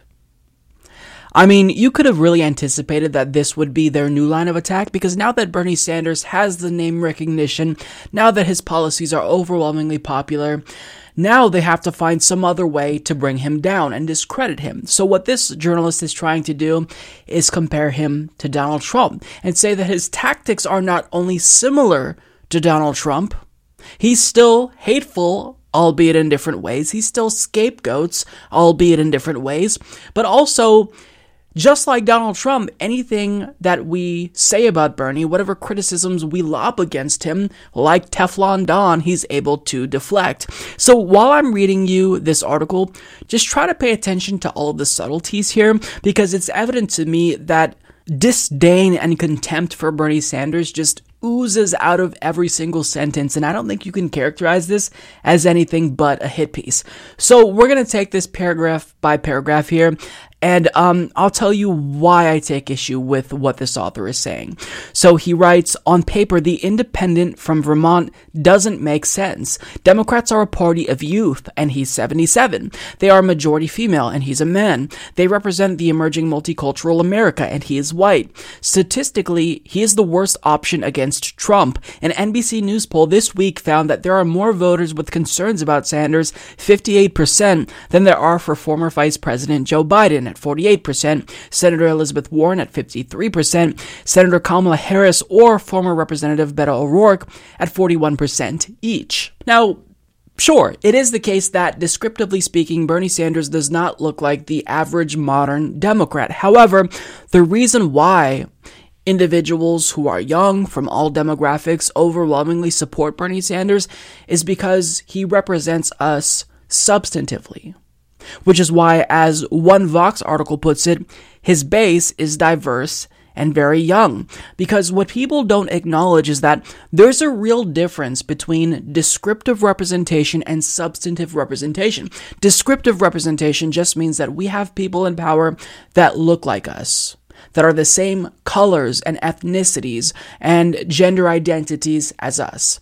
But substantive representation means that they're actually passing policies that protect us, that improve the lives of marginalized communities. Now, political science research does show that more often than not, descriptive representation oftentimes does directly translate into substantive representation. But the reason why young people and people who wouldn't traditionally like an old white male like him is because he represents us in a meaningful way. He's in tune to what we want. He understands the struggle of millennials more so than any other politician. And understand that young voters will determine who wins this election, either by voting or staying home. So what we need to do is have someone as the Democratic Party nominee who's going to be able to energize the base, who more often than not actually can determine the election. In 2008, it was young people who got Barack Obama elected. If we stayed home, he wouldn't have been able to win. So you've got to have a candidate who's appealing to young voters, and Bernie Sanders is that candidate. So it doesn't matter that, descriptively speaking, he doesn't look like us and he's old. What matters is that he represents us and has real plans to improve our lives. And they don't see it because they don't really care about the policy substance, but normal people do. Now, he also says here that statistically, Bernie Sanders is the worst option to go against Donald Trump. And what is his evidence for this? One poll. He cites one poll. I mean, come on.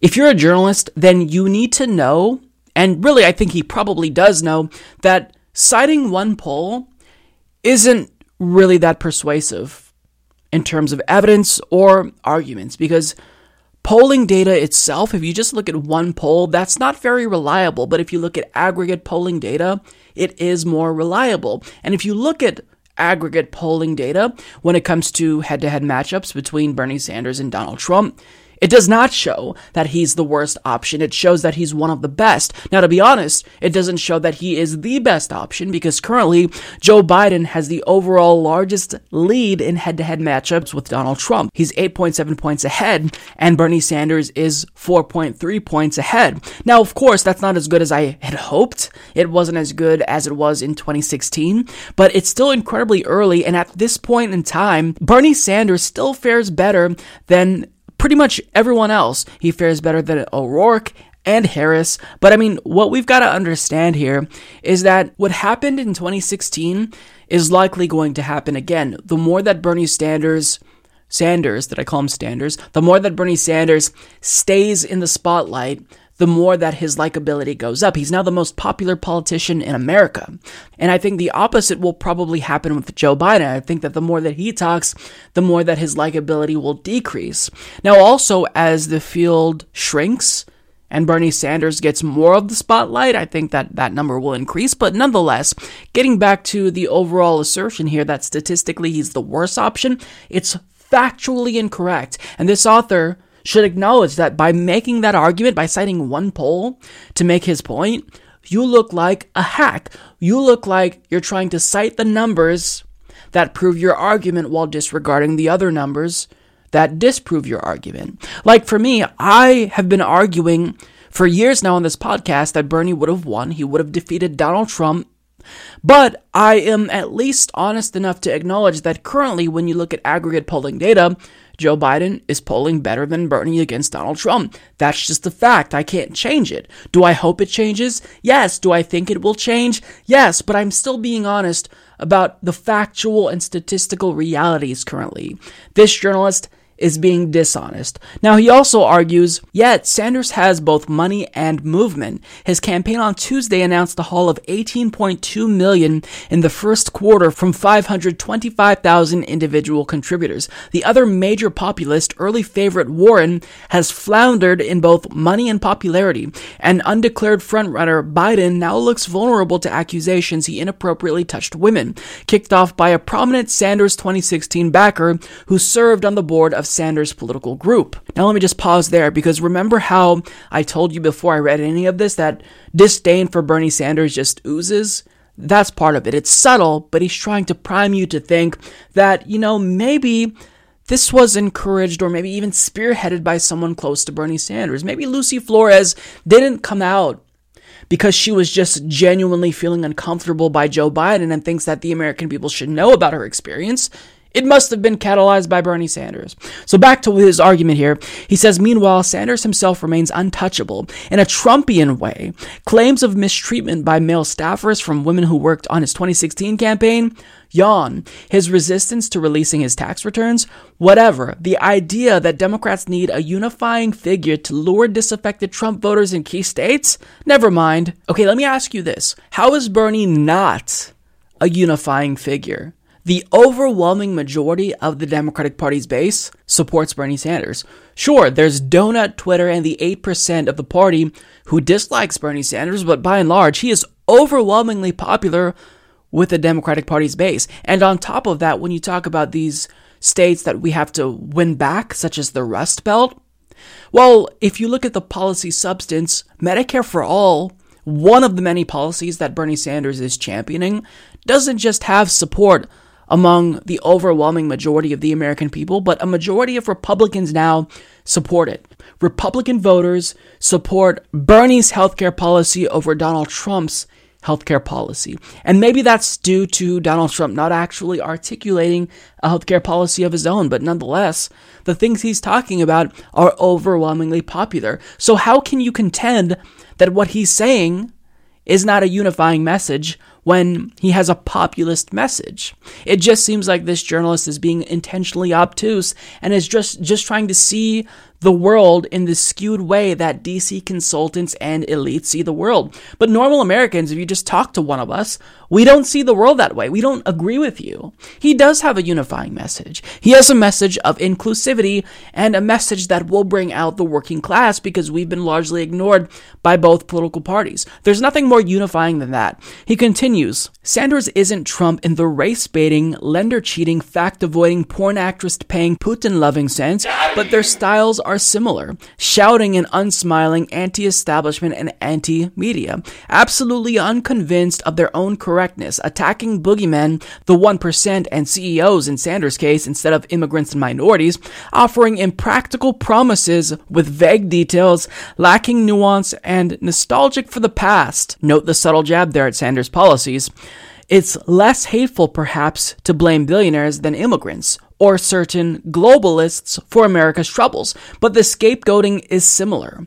A similar crowd could likewise prevent Democrats from presenting a clear alternative to Sanders' tempting, if Trumpian, message that a nefarious elite is to blame for America's problems. Universal health care, higher education, and childcare are within reach, Sanders said to Cheers, if only we stand up and tell this 1% that we will no longer tolerate their greed. In real life, it's not so simple, but in our new politics, maybe it is. So this may be a quintessential example of a false equivalence, because he's comparing Donald Trump and Bernie Sanders' policies and saying they may be different, they may exist on different ends of a political spectrum, but they're still both equally impractical.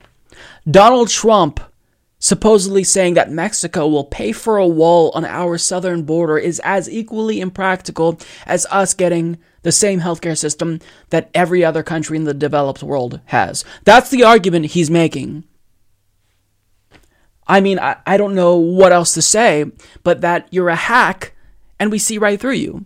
And he also says here, Donald Trump, like Bernie Sanders, has this tactic, this tendency where there's a boogeyman and they scapegoat all of America's problems. And maybe Bernie's brand is less hateful because he's blaming billionaires and not immigrants, but nonetheless, it's still scapegoating. Wrong. Except the problem with your use of the word scapegoat in this context is that a scapegoat assumes that you're really only trying to blame that individual or entity for expedient purposes. You're doing it because it's convenient to do so.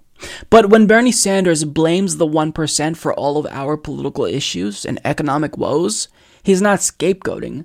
He's being factually correct about what's taking place. And if you care about statistics like you claim you do, let's look at some of these numbers. The rich are getting richer, and President Donald Trump just passed a tax law that gave rich people the biggest benefit. CEOs are paid 361 times that of the average worker, while 40% of Americans can't cover the cost of a $400 expense. Nearly half of workers make less than $30,000 per year, and the federal minimum wage hasn't been increased since 2009. The world made more billionaires than ever in 2017, and those billionaires became 20% richer. Meanwhile, homelessness has been on the rise in the United States now for 2 years in a row. And on top of that fact, it's not just that elites have all the money, they also have all of the political power in what's supposed to be a democracy. Because studies have shown that Americans have a statistically insignificant impact on policy outcomes, whereas elites have a disproportionate say on what policies actually get passed. So for Bernie Sanders to point that out, he's not being hateful, he's being truthful. And he's showing that he has courage that his opponents lack. Because even though people in the Democratic primary who are running against him are smart enough to acknowledge that it's the elites who are ruining not just the economy, but our democracy, they're too afraid to say it because they're trying to court donations from them. They know that these elites can help them get elected, so they don't want to demonize them too hard. But Bernie Sanders, he's actually calling it like it is, and you say that he's demagoguing in a way that Donald Trump demagogues and uses anti-immigrant rhetoric. That's your argument. Bernie tells the truth, and you compare him to Trump's demagoguery. What a disgusting thing to say. You're literally pretending that his quote-unquote hatred for the rich is comparable to Trump's anti-immigrant hatred and demagoguery. I don't even know how anyone can take this article seriously. It's disgusting. You're making a moral equivalence where there is no equivalence between Bernie Sanders and Donald Trump.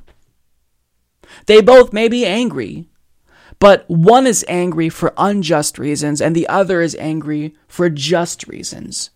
So when Bernie Sanders calls out the billionaire and the oligarchs, he's doing it because their greed is ruining the economy and it's contributing to income and wealth inequality that ultimately is hurting Americans.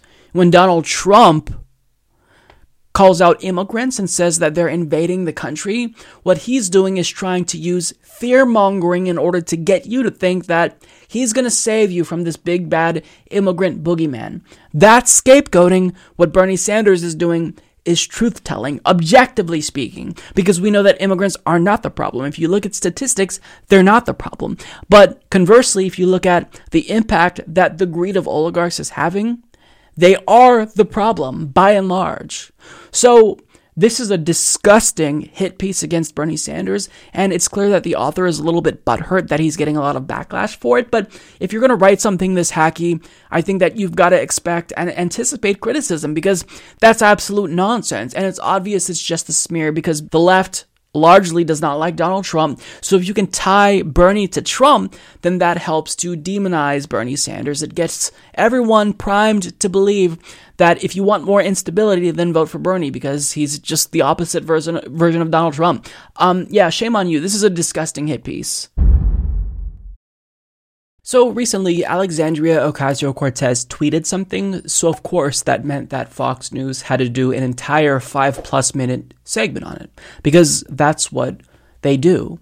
If she farts, they cover it, because that gives them the opportunity to call her a hypocrite because she claims she wants to cut greenhouse gas emissions, and here she is farting, contributing to the warming of the planet. Of course, I'm being hyperbolic, but that's essentially what has become of Fox News since she was elected. She's this big bad socialist boogeyman, and she's great for their ratings. So whatever she does, Fox News is going to be right there like stank on shit to cover it and try to make her look bad.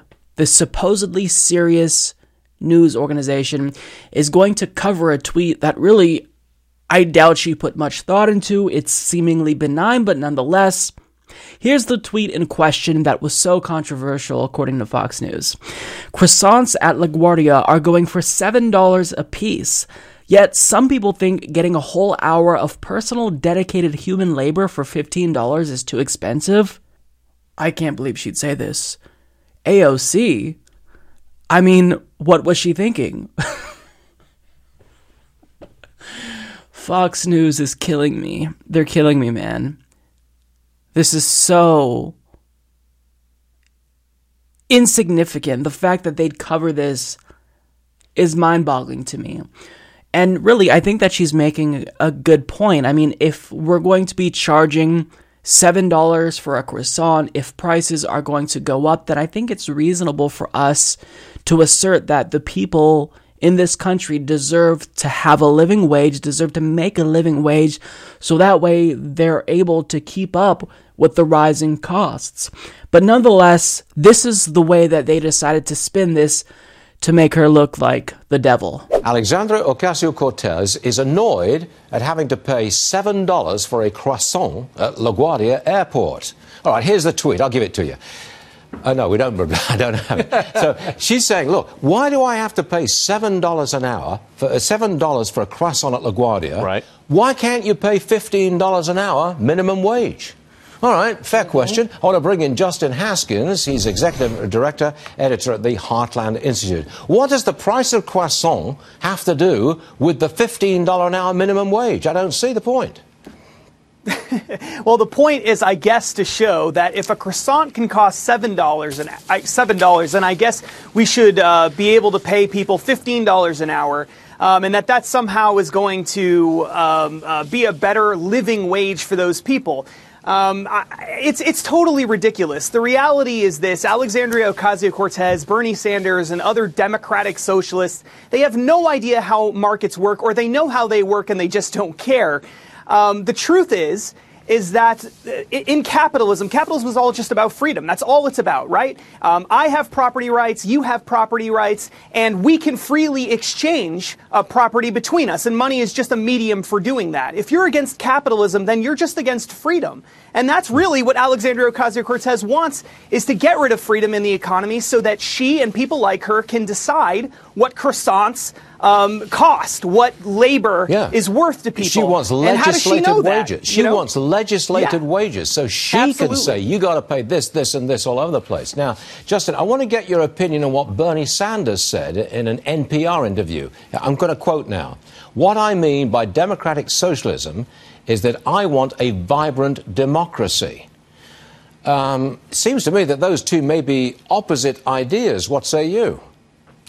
Yeah, absolutely. Bernie Sanders is trying to reposition what socialism means, because he knows that, according to a Fox News poll in February, only 25% of Americans have a favorable view of socialism. Older people, the people who are most likely to vote, they don't have a favorable view of socialism. So he's trying to redefine socialism to mean $15 minimum wage and single-payer health care, and that's it. But that's not what Bernie Sanders really wants. I mean, those things are bad ideas in and of themselves, but that's not really what Bernie Sanders is after. He is after completely, fundamentally transforming the economy so that it's more like the Soviet Union of the 1970s and 80s and closer to Venezuela, not what we have in the United States. No, that's going too far. I mean, he's not a communist, for heaven's sake. He's a democratic socialist, and Europe is his model. I mean, you could say that Sweden, Denmark, Norway, they are essentially socialist countries, and they have conferred prosperity on the vast majority of their people. You could say that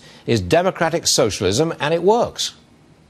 Yeah, that's the argument that Bernie Sanders makes all the time, but it's actually not true. If you look at the analyses that have been done by the Cato Institute and the Heritage Foundation, they show that in Sweden, Denmark, Norway, Iceland, etc., their economies are actually freer than ours in many areas. In other areas, they're not as free, and the people are not really better off there. The point is that they have market-based capitalistic economies.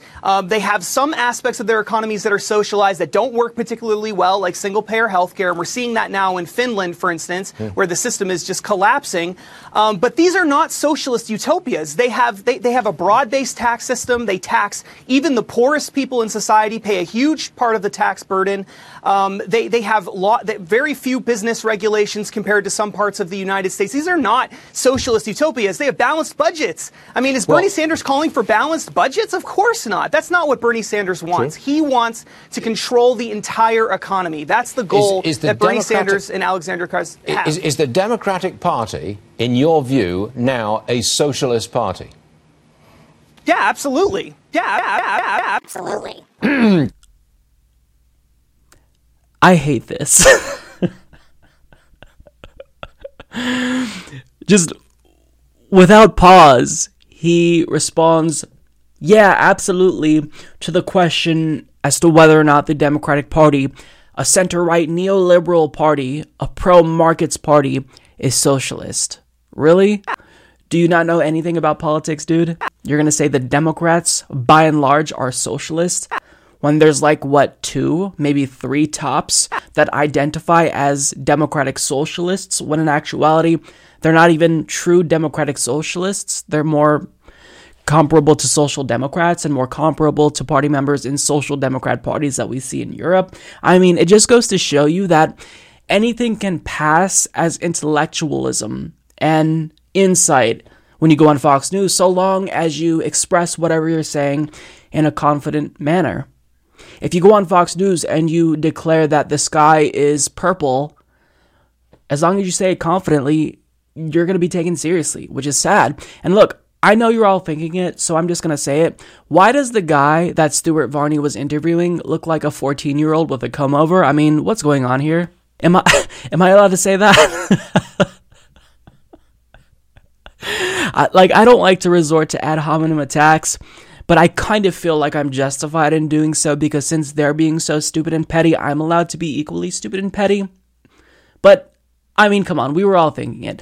But okay, getting to the substance of what they were talking about, not that there was much there, but let's assume that they're making a serious argument. So they're implying that AOC should not have made this tweet and made this comparison about the cost of the croissant and the cost of labor, because really a croissant has nothing to do with the minimum wage. But I personally don't think that they are the ones who should be determining what is and isn't irrelevant, seeing that they were talking about the minimum wage.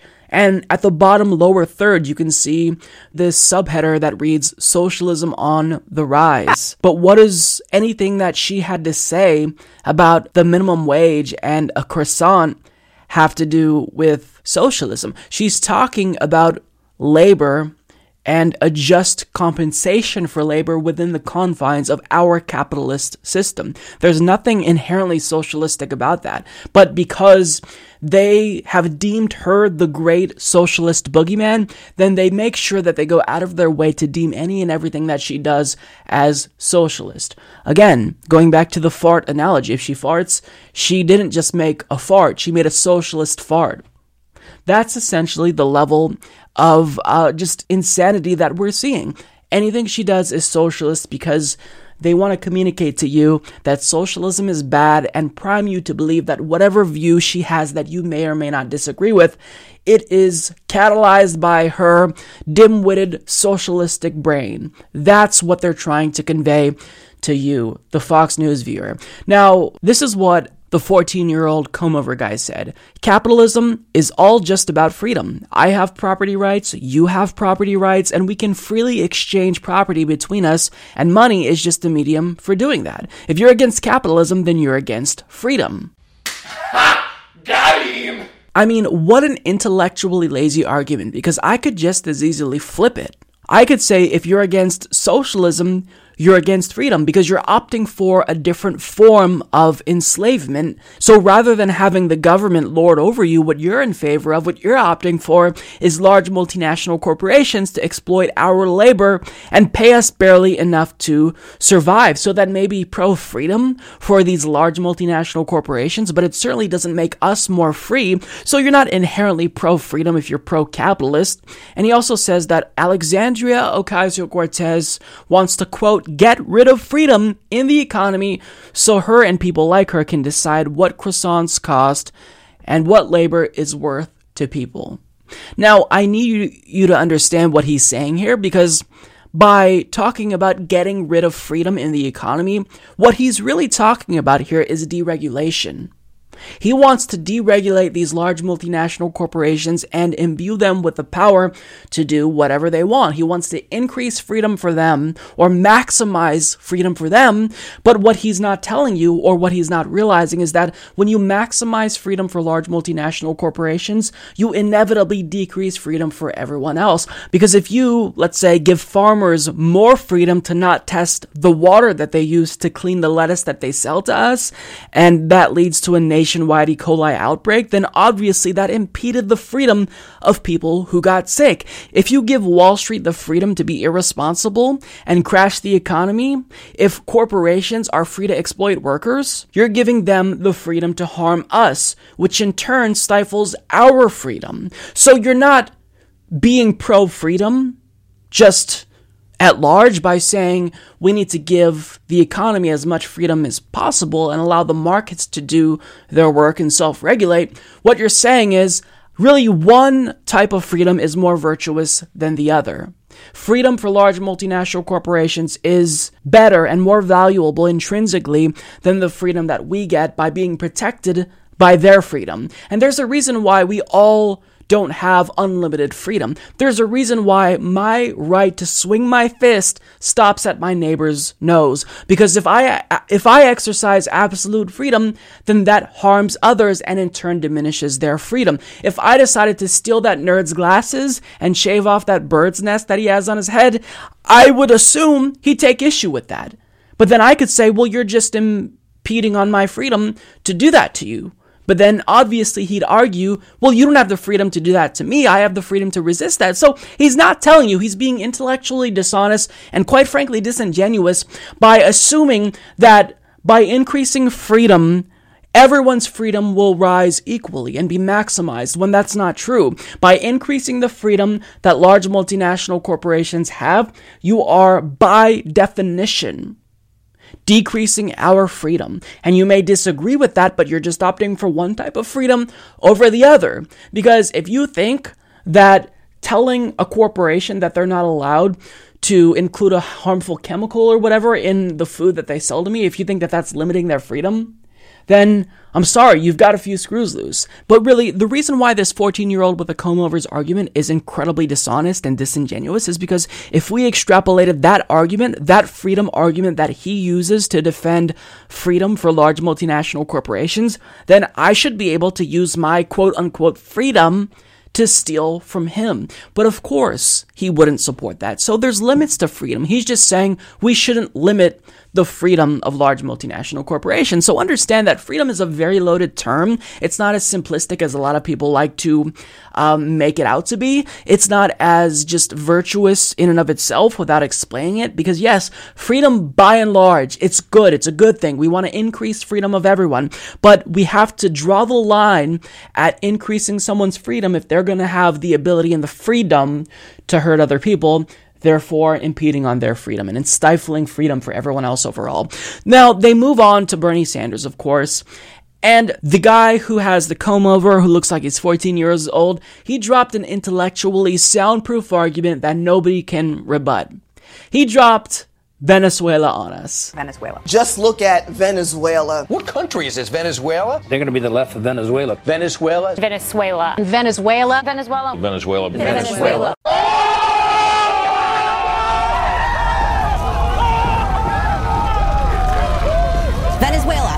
Venezuela.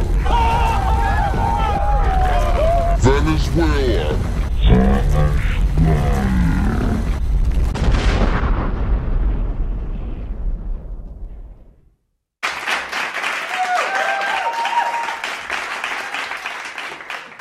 Now, I love how Stuart Varney knew that he had to rein in his guest, because the minute you start dropping Venezuela on us, we're going to make fun of you, because obviously that's an intellectually dishonest argument. It's a straw man, because you argue that we want the United States to look more like Venezuela, and then you argue that we shouldn't look more like Venezuela, when in actuality, that's not our argument. What we're opting for is a Scandinavian type social democracy. So Stuart Varney then tries to rein in his guest, and then he tries to argue that even if we look at Scandinavia, that's not ideal, because if you look to these right-wing think tanks like the Heritage Foundation, who are totally unbiased, they're going to show you that these Scandinavian countries aren't actually socialist after all.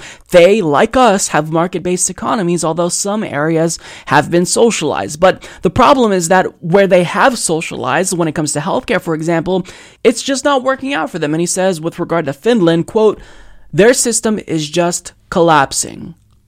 That's your argument? You're going to argue that Finland's healthcare system is collapsing? When just last year, a global burden of disease study found that they have the best healthcare system in the world, better than ours, and that they're improving the most. They have improved the most in recent years, and they also beat us when it comes to infant mortality. The United States has one of the worst infant mortality rates in the developed world, when Finland is number one. So you're honestly, with a straight face, going to say that in the areas where these Scandinavian countries have socialized, such as healthcare, it's not just bad, but the system is collapsing. I mean, that is fundamentally untrue, and it's not just factually incorrect. The opposite of what he stated is actually true. they're not collapsing. They're doing phenomenally well. If you want to look at a system that's currently collapsing with regard to healthcare, you can look at the American system, because healthcare costs are going up and the uninsured and underinsured rate is rising, and we have some of the most expensive prices. So the fact that this dweeb would make such a bold and untrue claim with a straight face, it boggles my mind. And let's kind of try to step back and look at this entire segment and take it all into perspective. They're originally basing all of this off of a tweet that AOC put out about croissants. It started out talking about croissants, and it escalated to Finland's healthcare system is collapsing. I don't know if they recall, but just a couple of weeks ago, former UN Ambassador Nikki Haley attacked Finland's healthcare system and told people to talk to Finns about just how much they love their healthcare system, expecting them to say, our system is terrible and we want to be more like American system. And she got embarrassed. But yet he's trying to do that again. Unbelievable. I mean, Fox News, it's like a self-parody. If I had to construct a parody segment on the Humanist Report where I make fun of Fox News, that's essentially what it would look like. But, of course, there's no room for nuance. They don't want to tell you what freedom really means. They don't want to actually highlight what we believe. And if they do, then they're just going to lie and say, well, Scandinavia, it's not all peachy keen. Look, the fact of the matter is, the one kernel of truth that we can extrapolate from that segment, specifically from the 14-year-old with the comb-over, is that by and large, a lot of these Scandinavian countries, they do have market-based economies because they're social democracies. They have mixed economies. Parts of their economy has been nationalized, such as healthcare, where you want to remove that profit motive so that way doctors and healthcare companies are more concerned with the delivery of healthcare and not profits, but they also allow for a free market when it comes to just goods that are not basic necessities, such as clothing. But I mean, you can't expect nuance or an honest conversation about anything in Fox News because it's Fox News. And by definition, their one goal is to do propaganda on behalf of the Republican Party. And currently, they really like talking about whatever Alexandria Ocasio-Cortez does. So I'm excited to see what they cover next. Maybe she'll make a tweet about drinking coffee or something. Or maybe she will, make a tweet about watching fucking Umbrella Academy. And then they'll attack her for it. Either way, it's going to get even more ridiculous. And every time I say that the attacks against AOC and Bernie Sanders by Fox News hosts are getting more dumb, I think they're probably taking what I'm saying as a challenge to outstupid their own segments. It's like they're in competition with themselves. The hosts are trying to be the dumbest and most disingenuous when it comes to socialism. And it's absurd. If you watch Fox News unironically, please stop doing this to yourself because it's making you misinformed. And this is why a study showed that people who watch Fox News, it's not just that they are not informed about issues, but they have less knowledge than people who watch no news, because that's how bad Fox News is. Back in February, The Intercept published a really insightful piece by Ryan Grimm, which I'm sure you all have read by now, where he talks about how the top aide to Nancy Pelosi, a gentleman named Wendell Primus, assured health industry executives from Blue Cross Blue Shield behind closed doors that they have nothing to worry about when it comes to Medicare for All, because presumably they're going to stop that momentum before it really starts to take hold. And there's already a lot of momentum, but just the fact that they would be presumably conspiring to crush this movement behind closed doors, the fact that the highest ranking Democrats' top aide would be in cahoots with health industry executives, it was completely outrageous, and people were mad about this, and rightfully so. But thankfully, someone who's a true advocate for Medicare for All is on our side and decided to confront Wendell about him assuring Blue Cross Blue Shield executives that they don't have to worry about Medicare for All, because in reality, they do. The momentum that you see for this, it's not going to die down, because we've never had this much momentum, I don't think, for Medicare for All. So if we stop now, we would be morons. So we're not going to do that. And I think Pramila Jayapal knows that. Now, for those of you who don't know, Pramila Jayapal is the new co-sponsor, or the new sponsor rather, of the House's Medicare for All Act. And it is absolutely phenomenal. I had my doubts at first because it seemed like she was being relatively standoffish and she was drafting it behind closed doors and didn't want to allow advocates a lot of input, but that all changed. She listened to people, and it's a really phenomenal bill. It's incredibly strong, and what I like is that Bernie Sanders has, I believe, pledged to reintroduce his version in the Senate that matches her bill. So I love her bill. I love that she's an advocate. She really did prove herself, and now she's proving herself yet again because she reportedly confronted Wendell Primus and basically told him, why would you tell health industry executives that they don't have to worry about Medicare for all? What's your goal here? Are you trying to undermine this movement? So as Adam Cancrin of Politico reports, Congressional Progressive Caucus co-chair Pramila Jayapal on Tuesday confronted a top aide to Speaker Nancy Pelosi expressing frustration over his private dismissals of Medicare for All legislation. Jayapal, a lead author of the plan H.R. 1384, told Wendell Primus, who serves as Pelosi's senior health policy advisor, that she did not appreciate what she perceived as his efforts to undermine lawmakers' bills. Jayapal pressed him to explain reports that he made disdainful remarks about the proposal in separate meetings with health policy researchers and insurance executives. I made it clear that I was not happy, Jayapal said, following a previously scheduled caucus meeting with Primus. I think it's really inappropriate for staff representing the Speaker's office to be undercutting members of our caucus. During the meeting, Primus told progressive members that his remarks were mischaracterized and that Medicare for All was just a small part of his November discussion with health policy groups, according to Jayapal. He did not apologize, multiple Congressional Progressive Caucus members told Politico, though no apology was explicitly sought. I would say it was pretty unapologetic, Representative Alexandria Ocasio-Cortez said of Primus's response during the closed-door session. I think it's concerning. Primus was pressed on other topics, including drug pricing, during the meeting, but Jayapal specifically challenged Primus over Medicare for All, pointing to copies of slides that he presented to Blue Cross Blue Shield executives laying out concerns with single-payer healthcare. I wasn't particularly convinced by his answers, Jayapal said. We took some things out of the slides and said, these are some of the things you said. It's not a matter of perception. So not only is this brave, but I think what she's doing is savvy because she's using his own words against him. Because, of course, if you were going to confront him, he'd just squirm and try to deflect, because this was a meeting that took place behind closed doors. We only heard about secondhand accounts, so nobody was there who took issue with this, right? But what she did was she took out the slides that he presented and used his own words against him.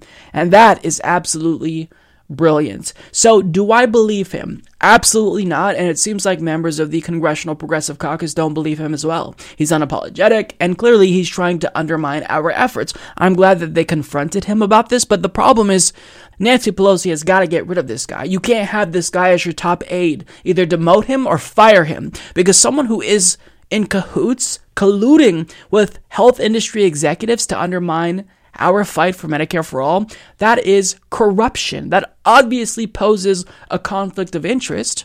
It's overtly corrupt. There may be no quid pro quo, but obviously what you're doing here poses a conflict of interest. And I can't see how this isn't a national scandal.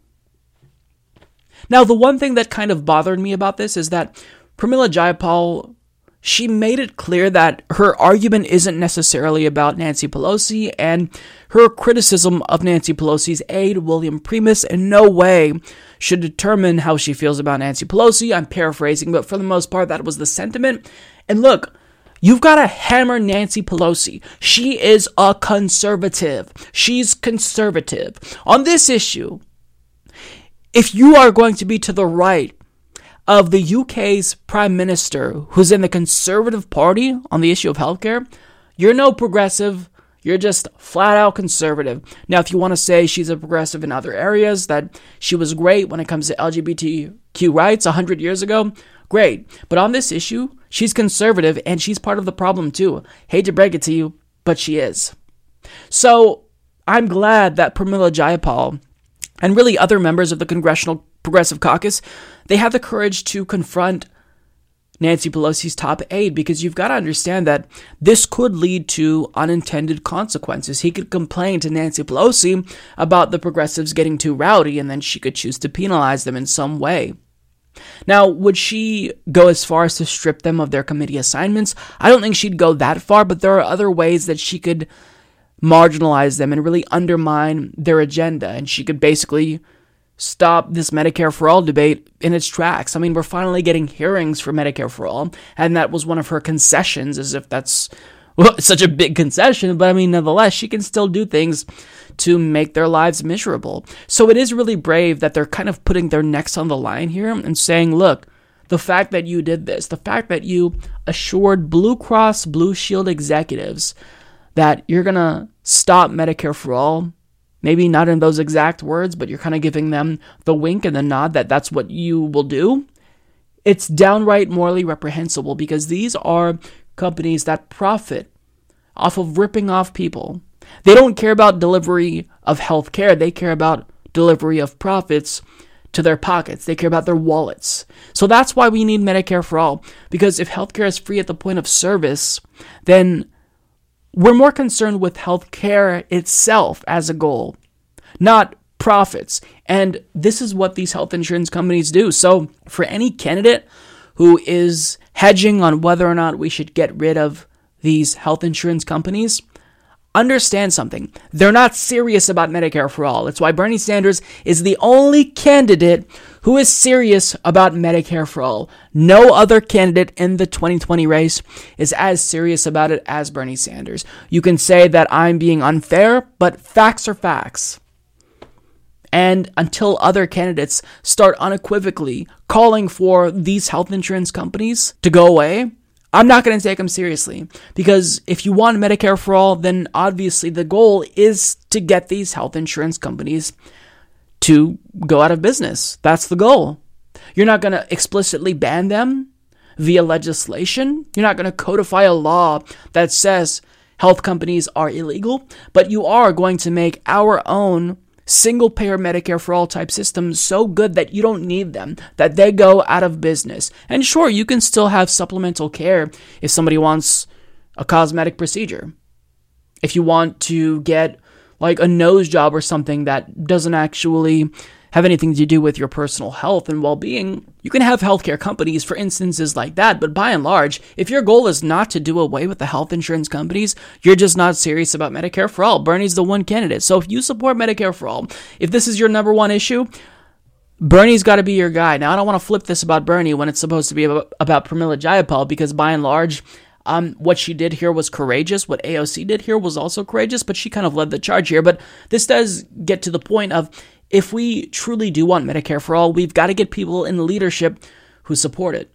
Bernie Sanders obviously would be the person who would fight for it. Nancy Pelosi would not, and has not been fighting for it.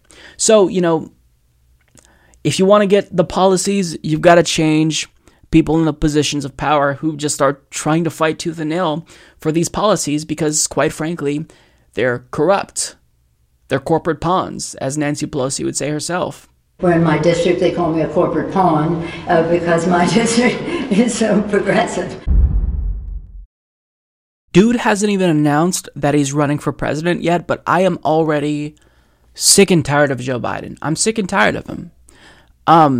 Because not only is he politically not the best bet. In fact, he's one of the worst bets, because he's essentially a moderate Republican. His support of the Iraq War, his support of the 1994 crime bill, his vote for the Patriot Act, these are all disqualifying factors.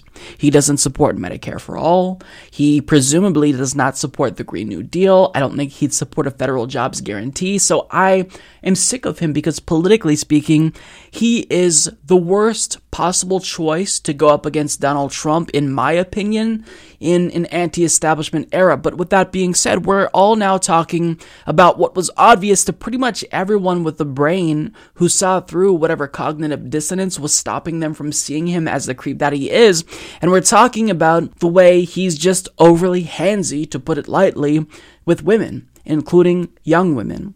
Now, there were two women that decided to come out and share their stories about how Joe Biden touched them in an inappropriate way, and he gave them an unwanted kiss. Lucy Flores says that he kissed the top of her head, and this made them feel uncomfortable. Now, since I talked about their stories, I think it's only fair that I give you Joe Biden's kind of apology video. There was no explicit apology, but he shares his side of the story. And so far, I've been completely disgusted with the response. People close to him suspect that Bernie Sanders was involved in basically planting this story, and I just think that that's a really grotesque accusation, but nonetheless, this is what he had to say for himself, and I'll tell you my thoughts on that, and then we'll talk about what transpired after he released this video. Folks, in the coming month, I expect to be talking to you about a whole lot of issues, and I'll always be direct with you, but today I want to talk about gestures of support and encouragement that I've made to women and some men that have made them uncomfortable.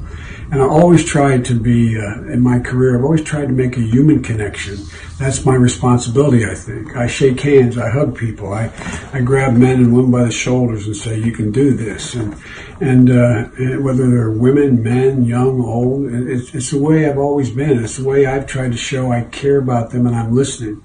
And over the years, knowing what I've been through, the things that I've faced, I've found that scores, if not hundreds of people have come up to me and reached out for solace and comfort, something, anything that may help them get through the tragedy they're going through. And so it's just who I am. And I've never thought of politics as cold and antiseptic.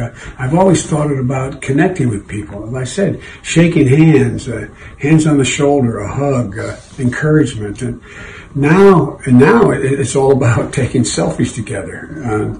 Social norms have begun to change. They've shifted. And the boundaries of protecting personal space have been reset. And I get it. I hear what they're saying. I understand it. And I'll be much more mindful. That's my responsibility, and I'll meet it. But I'll always believe governing, quite frankly, life for that matter, is about connecting with people. That won't change, but I will be more mindful and respectful of people's personal space. And that's a good thing. I've worked my whole life to empower women. I've worked my whole life to prevent abuse. I've written, and so the idea that I can adjust to the fact that personal space is important, more important than it's ever been, is just not thinkable. I will. Now, almost immediately after he released this video, 3 more women came forward. And then shortly after that, 2 more women came forward, bringing the total number of women speaking out to 7 at the time I record this video, because it may actually increase. So this is certainly troubling. Is it disqualifying? I don't know. I don't even think it's important to discuss that question, because even if this may be an unrealistic expectation, I think that we can examine, or at least try to examine, these allegations in a vacuum, because I think that this conversation ultimately is important. It's something that we need to talk about. We need to talk about how it's vital that we respect personal boundaries, we respect personal space, and we acknowledge that our actions, even if our intent is pure, may come off in a way that makes people feel uncomfortable. So I think it's an important discussion to have, and when I listen to the video, I don't like what he says. I don't like that he didn't issue an apology. I don't like that he essentially says that social norms are changing, because for you to put your hands on someone, play with their hair, give them kisses on the head, I don't think that's ever been appropriate. Now, to be clear, none of these women are alleging that he sexually assaulted them. I don't think it rises to that level, but what they are saying is essentially along the same lines. He kind of made them feel uncomfortable by hugging them and holding on too long. He put his forehead against theirs, and it was awkward and made them feel uncomfortable. So, I mean, they're all kind of saying the same thing. This behavior that he's exhibited throughout the years on camera for everyone to see has been super creepy, and it's about time that we talk about it. So the good thing is that his accusation that Bernie Sanders was all behind this kind of fell apart after more women came forward, but it's a little depressing to me that this is only viewed through the lens of politics. And I get it. He's going to announce that he's running for president soon. So, you can't really extract the politics from the conversation, but I think we should at least try, because during the Me Too era, we need to make sure that women feel comfortable sharing their stories. And no, these are not stories that are on par with what Harvey Weinstein did. I don't think I've seen anyone allege that, but it is important that we all become more aware of our actions and become aware of how we can respectfully engage with people in a way that communicates love that he tries to convey to people, but without doing so creepily. But unfortunately, this really is kind of becoming politicized, because now Donald Trump decided to weaponize this issue and pounce on it, and he posted this video about Joe Biden. But basically, of all people, Donald Trump is the last who should be talking about this. 23 women accused him of doing worse.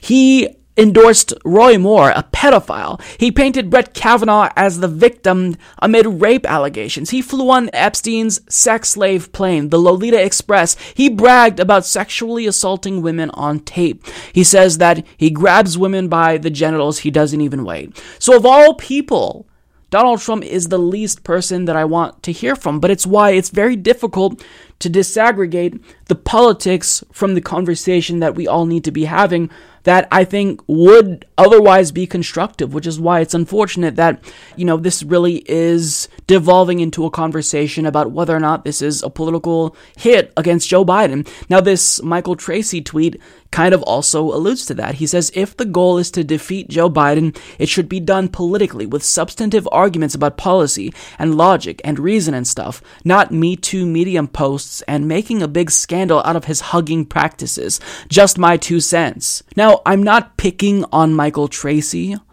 but I think that what he shared here and why I'm talking about his tweet is because it's one example of many bad takes that I've seen. To describe what Joe Biden has been doing for many years as hugging practices is an oversimplification, to put it lightly.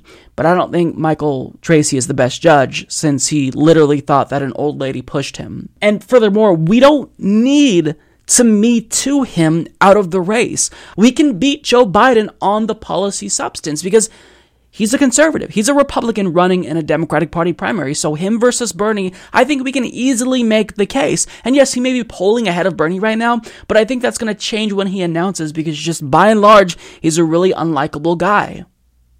But with that being said, should we still be talking about Joe Biden?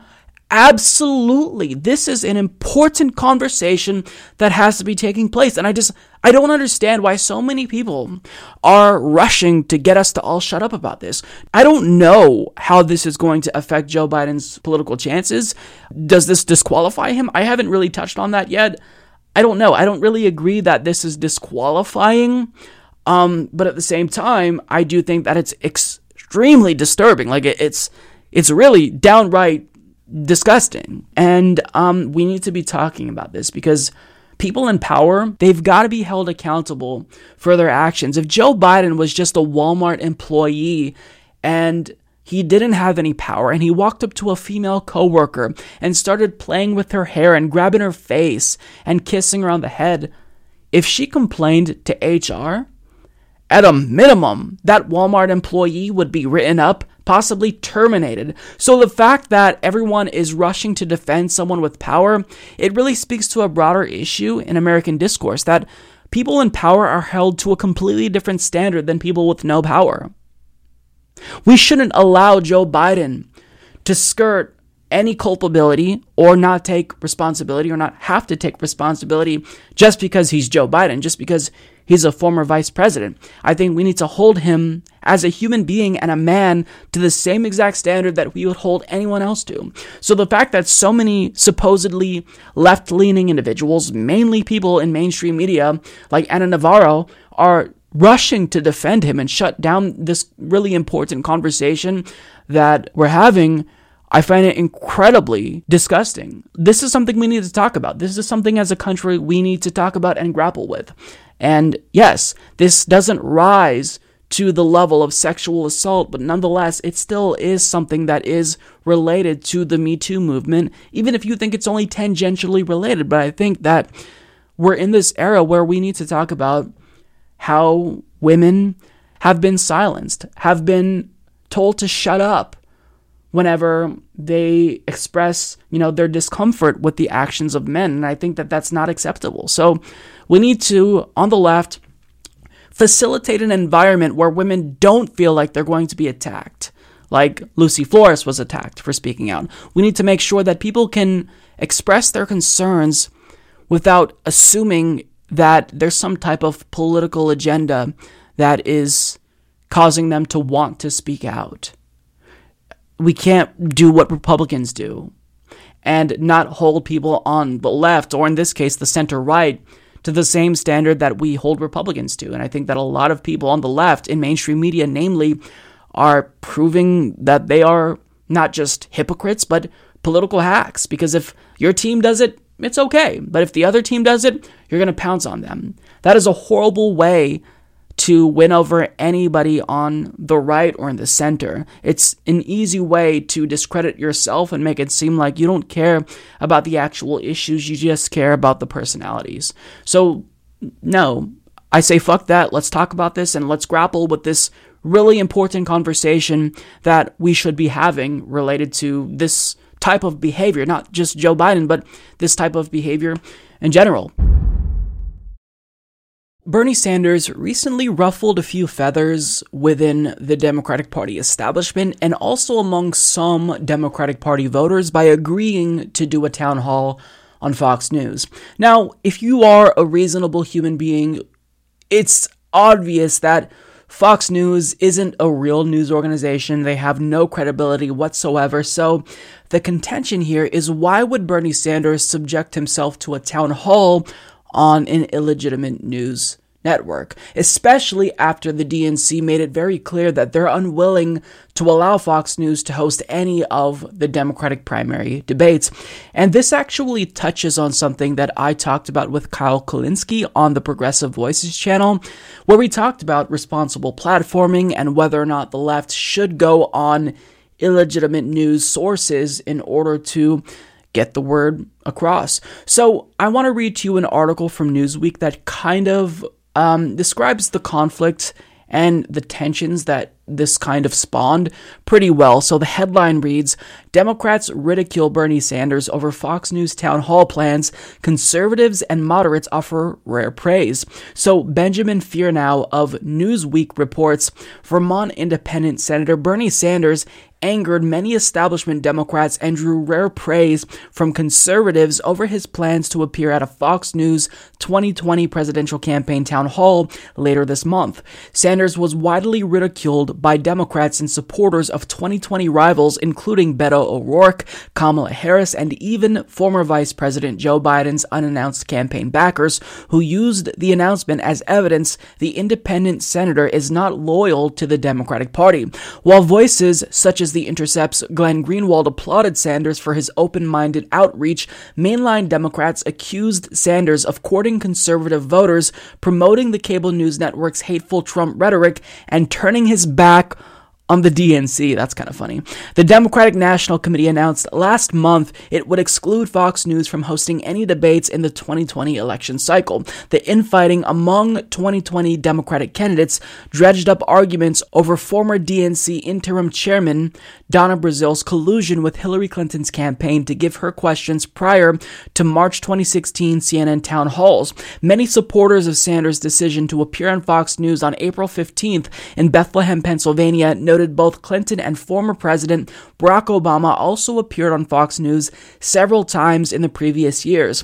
Fox News host Howard Kurtz challenged other 2020 Democratic candidates and pondered if other Dems will realize ignoring a large audience makes no sense. So before I even address the substance of this article, I just gotta laugh at this line here, that Bernie Sanders is being accused of turning his back on the DNC. They just rigged an entire primary against him a couple of years ago. I don't think anyone is questioning whether or not the DNC is owed any respect by Bernie whatsoever. Also, there's this question, well, maybe he's not loyal to the Democratic Party since he's bucking party orthodoxy, or at least DNC orthodoxy with regard to this policy of not going on Fox News. But I think that last line, unfortunately, by a conservative kind of convinced me. It was Howard Kurtz that said it. There's a large audience, so obviously it makes sense. Now, I've been, up until this point, kind of waffling back and forth here. I've been torn about this question of whether or not the DNC is logical in choosing to not allow Fox News to host the debate, because on one hand, I totally understand that why would you legitimize a news organization that isn't really even a news organization? They're just the propaganda arm of the Republican Party. So I get that, and that argument actually does make sense to me, but at the same time, a point that Kyle Kulinski made in the talk that we did on Progressive Voices channel, it completely resonated with me. Regardless if Fox News is objectively legitimate or not, millions of people view them as legitimate. They're number one in all of cable news. So like it or not, if we choose to not go on Fox News, we're just choosing to contain the progressive message that otherwise would resonate. Now, I've been very clear from the beginning that I don't think that Democratic Party presidential candidates need to be courting Republican voters. I think the goal ultimately is to get out the base, get people who don't usually vote to come out and vote for you. But with that being said, why would you willingly choose to deny people who would be maybe receptive to your message that opportunity? It makes more sense, I think, for the DNC to allow for Fox News to host debates, even if they're going to be biased, even if as David Pakman kind of talked about, they're going to turn up the heat to make the candidates feel more uncomfortable and look sweaty. We know what to expect from Fox News, but I think that basically this is where I've arrived, and this is all kind of crystallizing in my head. I've come to this conclusion that I am pro going on Fox News, even if they are illegitimate, if you meet two requirements. So, first of all, if you go on Fox News, but you don't sacrifice your principles, I'm okay with that. And in fact, I'd encourage you to go on. And second of all, if you go on Fox News and you never imply either tacitly or overtly that Fox News has more credibility than they deserve, then I'm also okay with that as well. So there was a lot of controversy over Glenn Greenwald's decision to go on Tucker Carlson's show to talk about Russiagate. Now, I also felt uneasy about that. I didn't necessarily think that would be constructive, because you're kind of implying that Fox News has more credibility overall than MSNBC. And even if MSNBC and CNN were objectively wrong on the issue of Russiagate and Fox News happened to get it right for hacky reasons, well, you still should communicate to the Fox News audience that CNN and MSNBC getting it wrong on this particular issue doesn't suggest that Fox News is just objective and they have the truth on their side. This highlights an issue that all mainstream media news outlets have when it comes to the sensationalization of news stories. They all do what they need to do, cover what they think will be popular in order to drive ratings. And from there, you need to cite how Fox News did this with Benghazi. And some hosts on Fox News, like Sean Hannity, did this when it came to this disgusting Seth Rich conspiracy theory that he was spreading. So I think that if you go on Fox News and you, one, don't sacrifice your principles, and two, try not to make it seem as if Fox News is above the criticism that is traditionally lobbed at mainstream news outlets, I think that's a good thing for the left overall. Now, when it comes to you platforming conservatives on your show, I actually do think that's a little bit more of a fuzzy issue, because if you're going to bring someone on who is insane, who has these radical far-right extremist alt-right views, and if you're just going to conduct a Dave Rubin type interview where you don't challenge them and you're just sitting there and passively letting them spew garbage and misinformation, I do think that's harmful. So Joe Rogan just brought on Ben Shapiro. I think that is incredibly destructive, because this is someone who is a far-right extremist. So if you're going to platform someone, you've got to do it responsibly. But if we're going to go on other people's platforms, we still have to do it responsibly, but in the context of Bernie getting a progressive message out, in the context of Democratic Party candidates debating left-wing principles. I don't think that it's a smart move strategically for us to shut ourselves out of that. Now, look, I'll admit, this is not a black and white issue. I actually do think that the legitimization issue is still kind of problematic because, again, I can't get past the fact that Fox News just isn't credible. They have no integrity. They have no legitimacy. But at the same time, I also go back to Kyle's point about them being legitimate or viewed as legitimate, even if they're not objectively legitimate, by millions of people who tune in every single day. So I don't think that we should willfully choose to marginalize ourselves if we're spreading a progressive message that doesn't jeopardize our principles.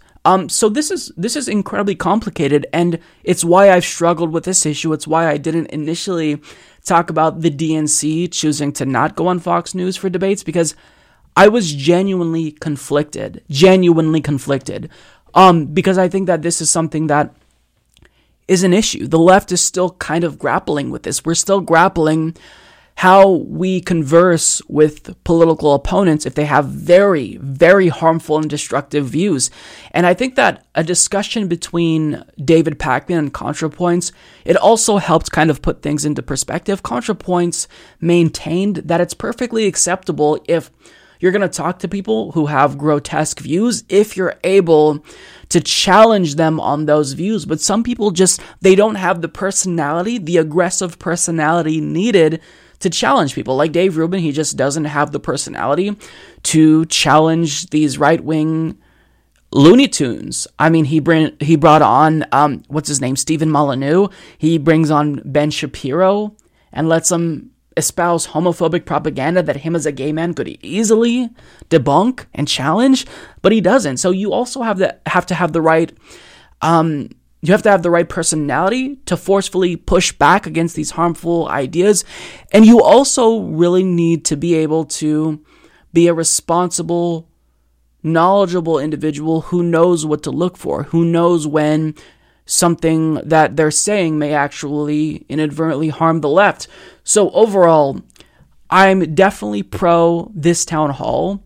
I think that if you can kind of reach new voters and win them over, then you have no reason to not try to do that, which is why I kind of do think maybe it's not smart for the DNC to not allow Fox News to host a debate, because you know what to expect. But even if the hosts will undoubtedly be biased, I mean, it's still about getting out that message, and I do think it's important for us to try to penetrate these echo chambers that otherwise would just hear the right-wing perspective. So this is a complex issue, but I do think that Bernie Sanders, by and large, is right to go on Fox News and do this town hall, because it's just, I don't really think there's anything net negative that's going to happen. There's some, cons here, but I think that the pros overall outweigh the cons in this situation. But I am curious to know your thoughts. So comment down below if you're watching this on YouTube, because I think that this is a very complex issue and it's tricky.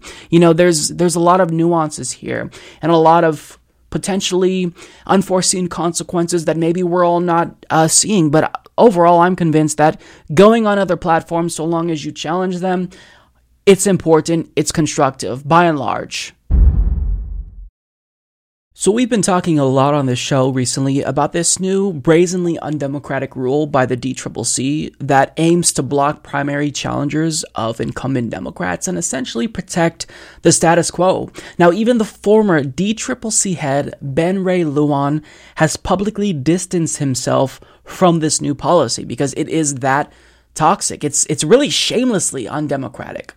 But nonetheless, Cheri Bustos, the current DCCC head, is refusing to back down, and now she's trying to rally the troops who haven't spoken out to kind of come out and speak on her behalf.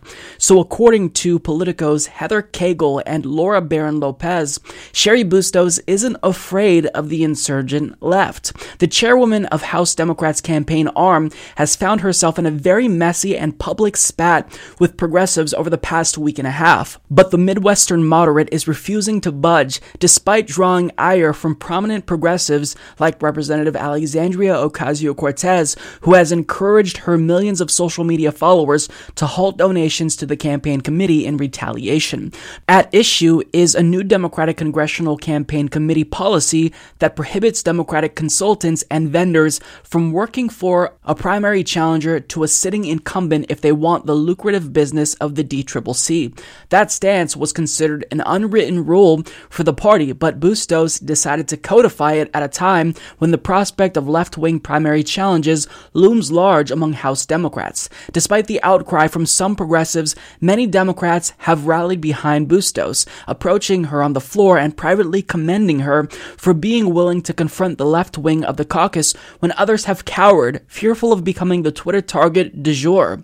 Bustos has indeed become a public punching bag for progressives, absorbing blows from moderate and vulnerable Democrats. In return, Bustos has privately encouraged members to voice their support for her actions, particularly progressives who back the policy according to multiple sources. So first of all, understand that even if she's standing strong, she will have no choice but to buckle if this does have a negative impact on their fundraising. So if enough people do cancel their donations to the DCCC, she has no choice. She can't continue to budge. She'd be ousted, because if you're not raising money for the party and your goal is to elect Democrats in the House of Representatives and you don't have money to fulfill your one job, your one goal, then you have no choice but to reverse course. So I do think that that strategy that is encouraged by AOC is incredibly important. But reading this article, I couldn't help but think Cheri Bustos is officially the Debbie Wasserman Schultz of 2020.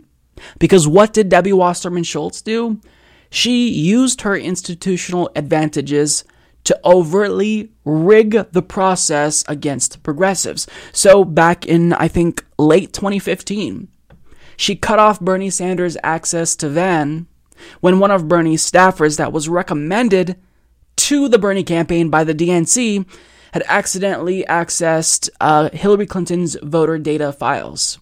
Completely cut him off, and it wasn't until he threatened them with a lawsuit that she restored his access to NGP Van, because that basically cripples a campaign if you're unable to access these really crucial data files, because you don't know where to campaign, you don't know where to target.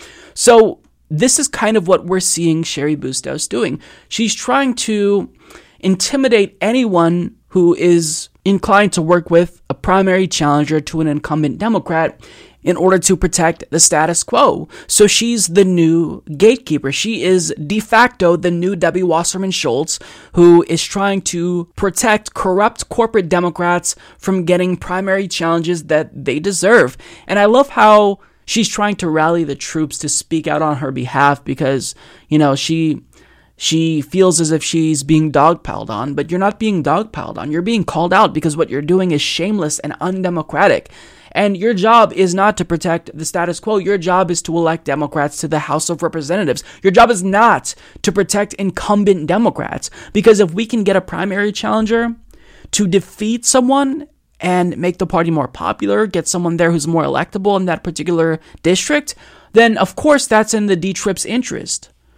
But she doesn't want to do that because she's a moderate. She's a corporate Democrat, so she herself is susceptible to a primary challenge from Justice Democrats. And I really do hope that they do target her and try to primary her next. Because if you're going to do this, if you are going to basically be a gatekeeper and try to shut out primary challengers, you need to understand that that's not going to be tolerated. You're not brave for standing up against the new left. The new left isn't a bunch of attack dogs that just is thirsty for power. The new left is fighting for policies, very specific policy ideas. Medicare for all, Green New Deal, a federal jobs guarantee. So what are we doing? We're changing the makeup of the party in order to get the policies we need, because that's what we have to do.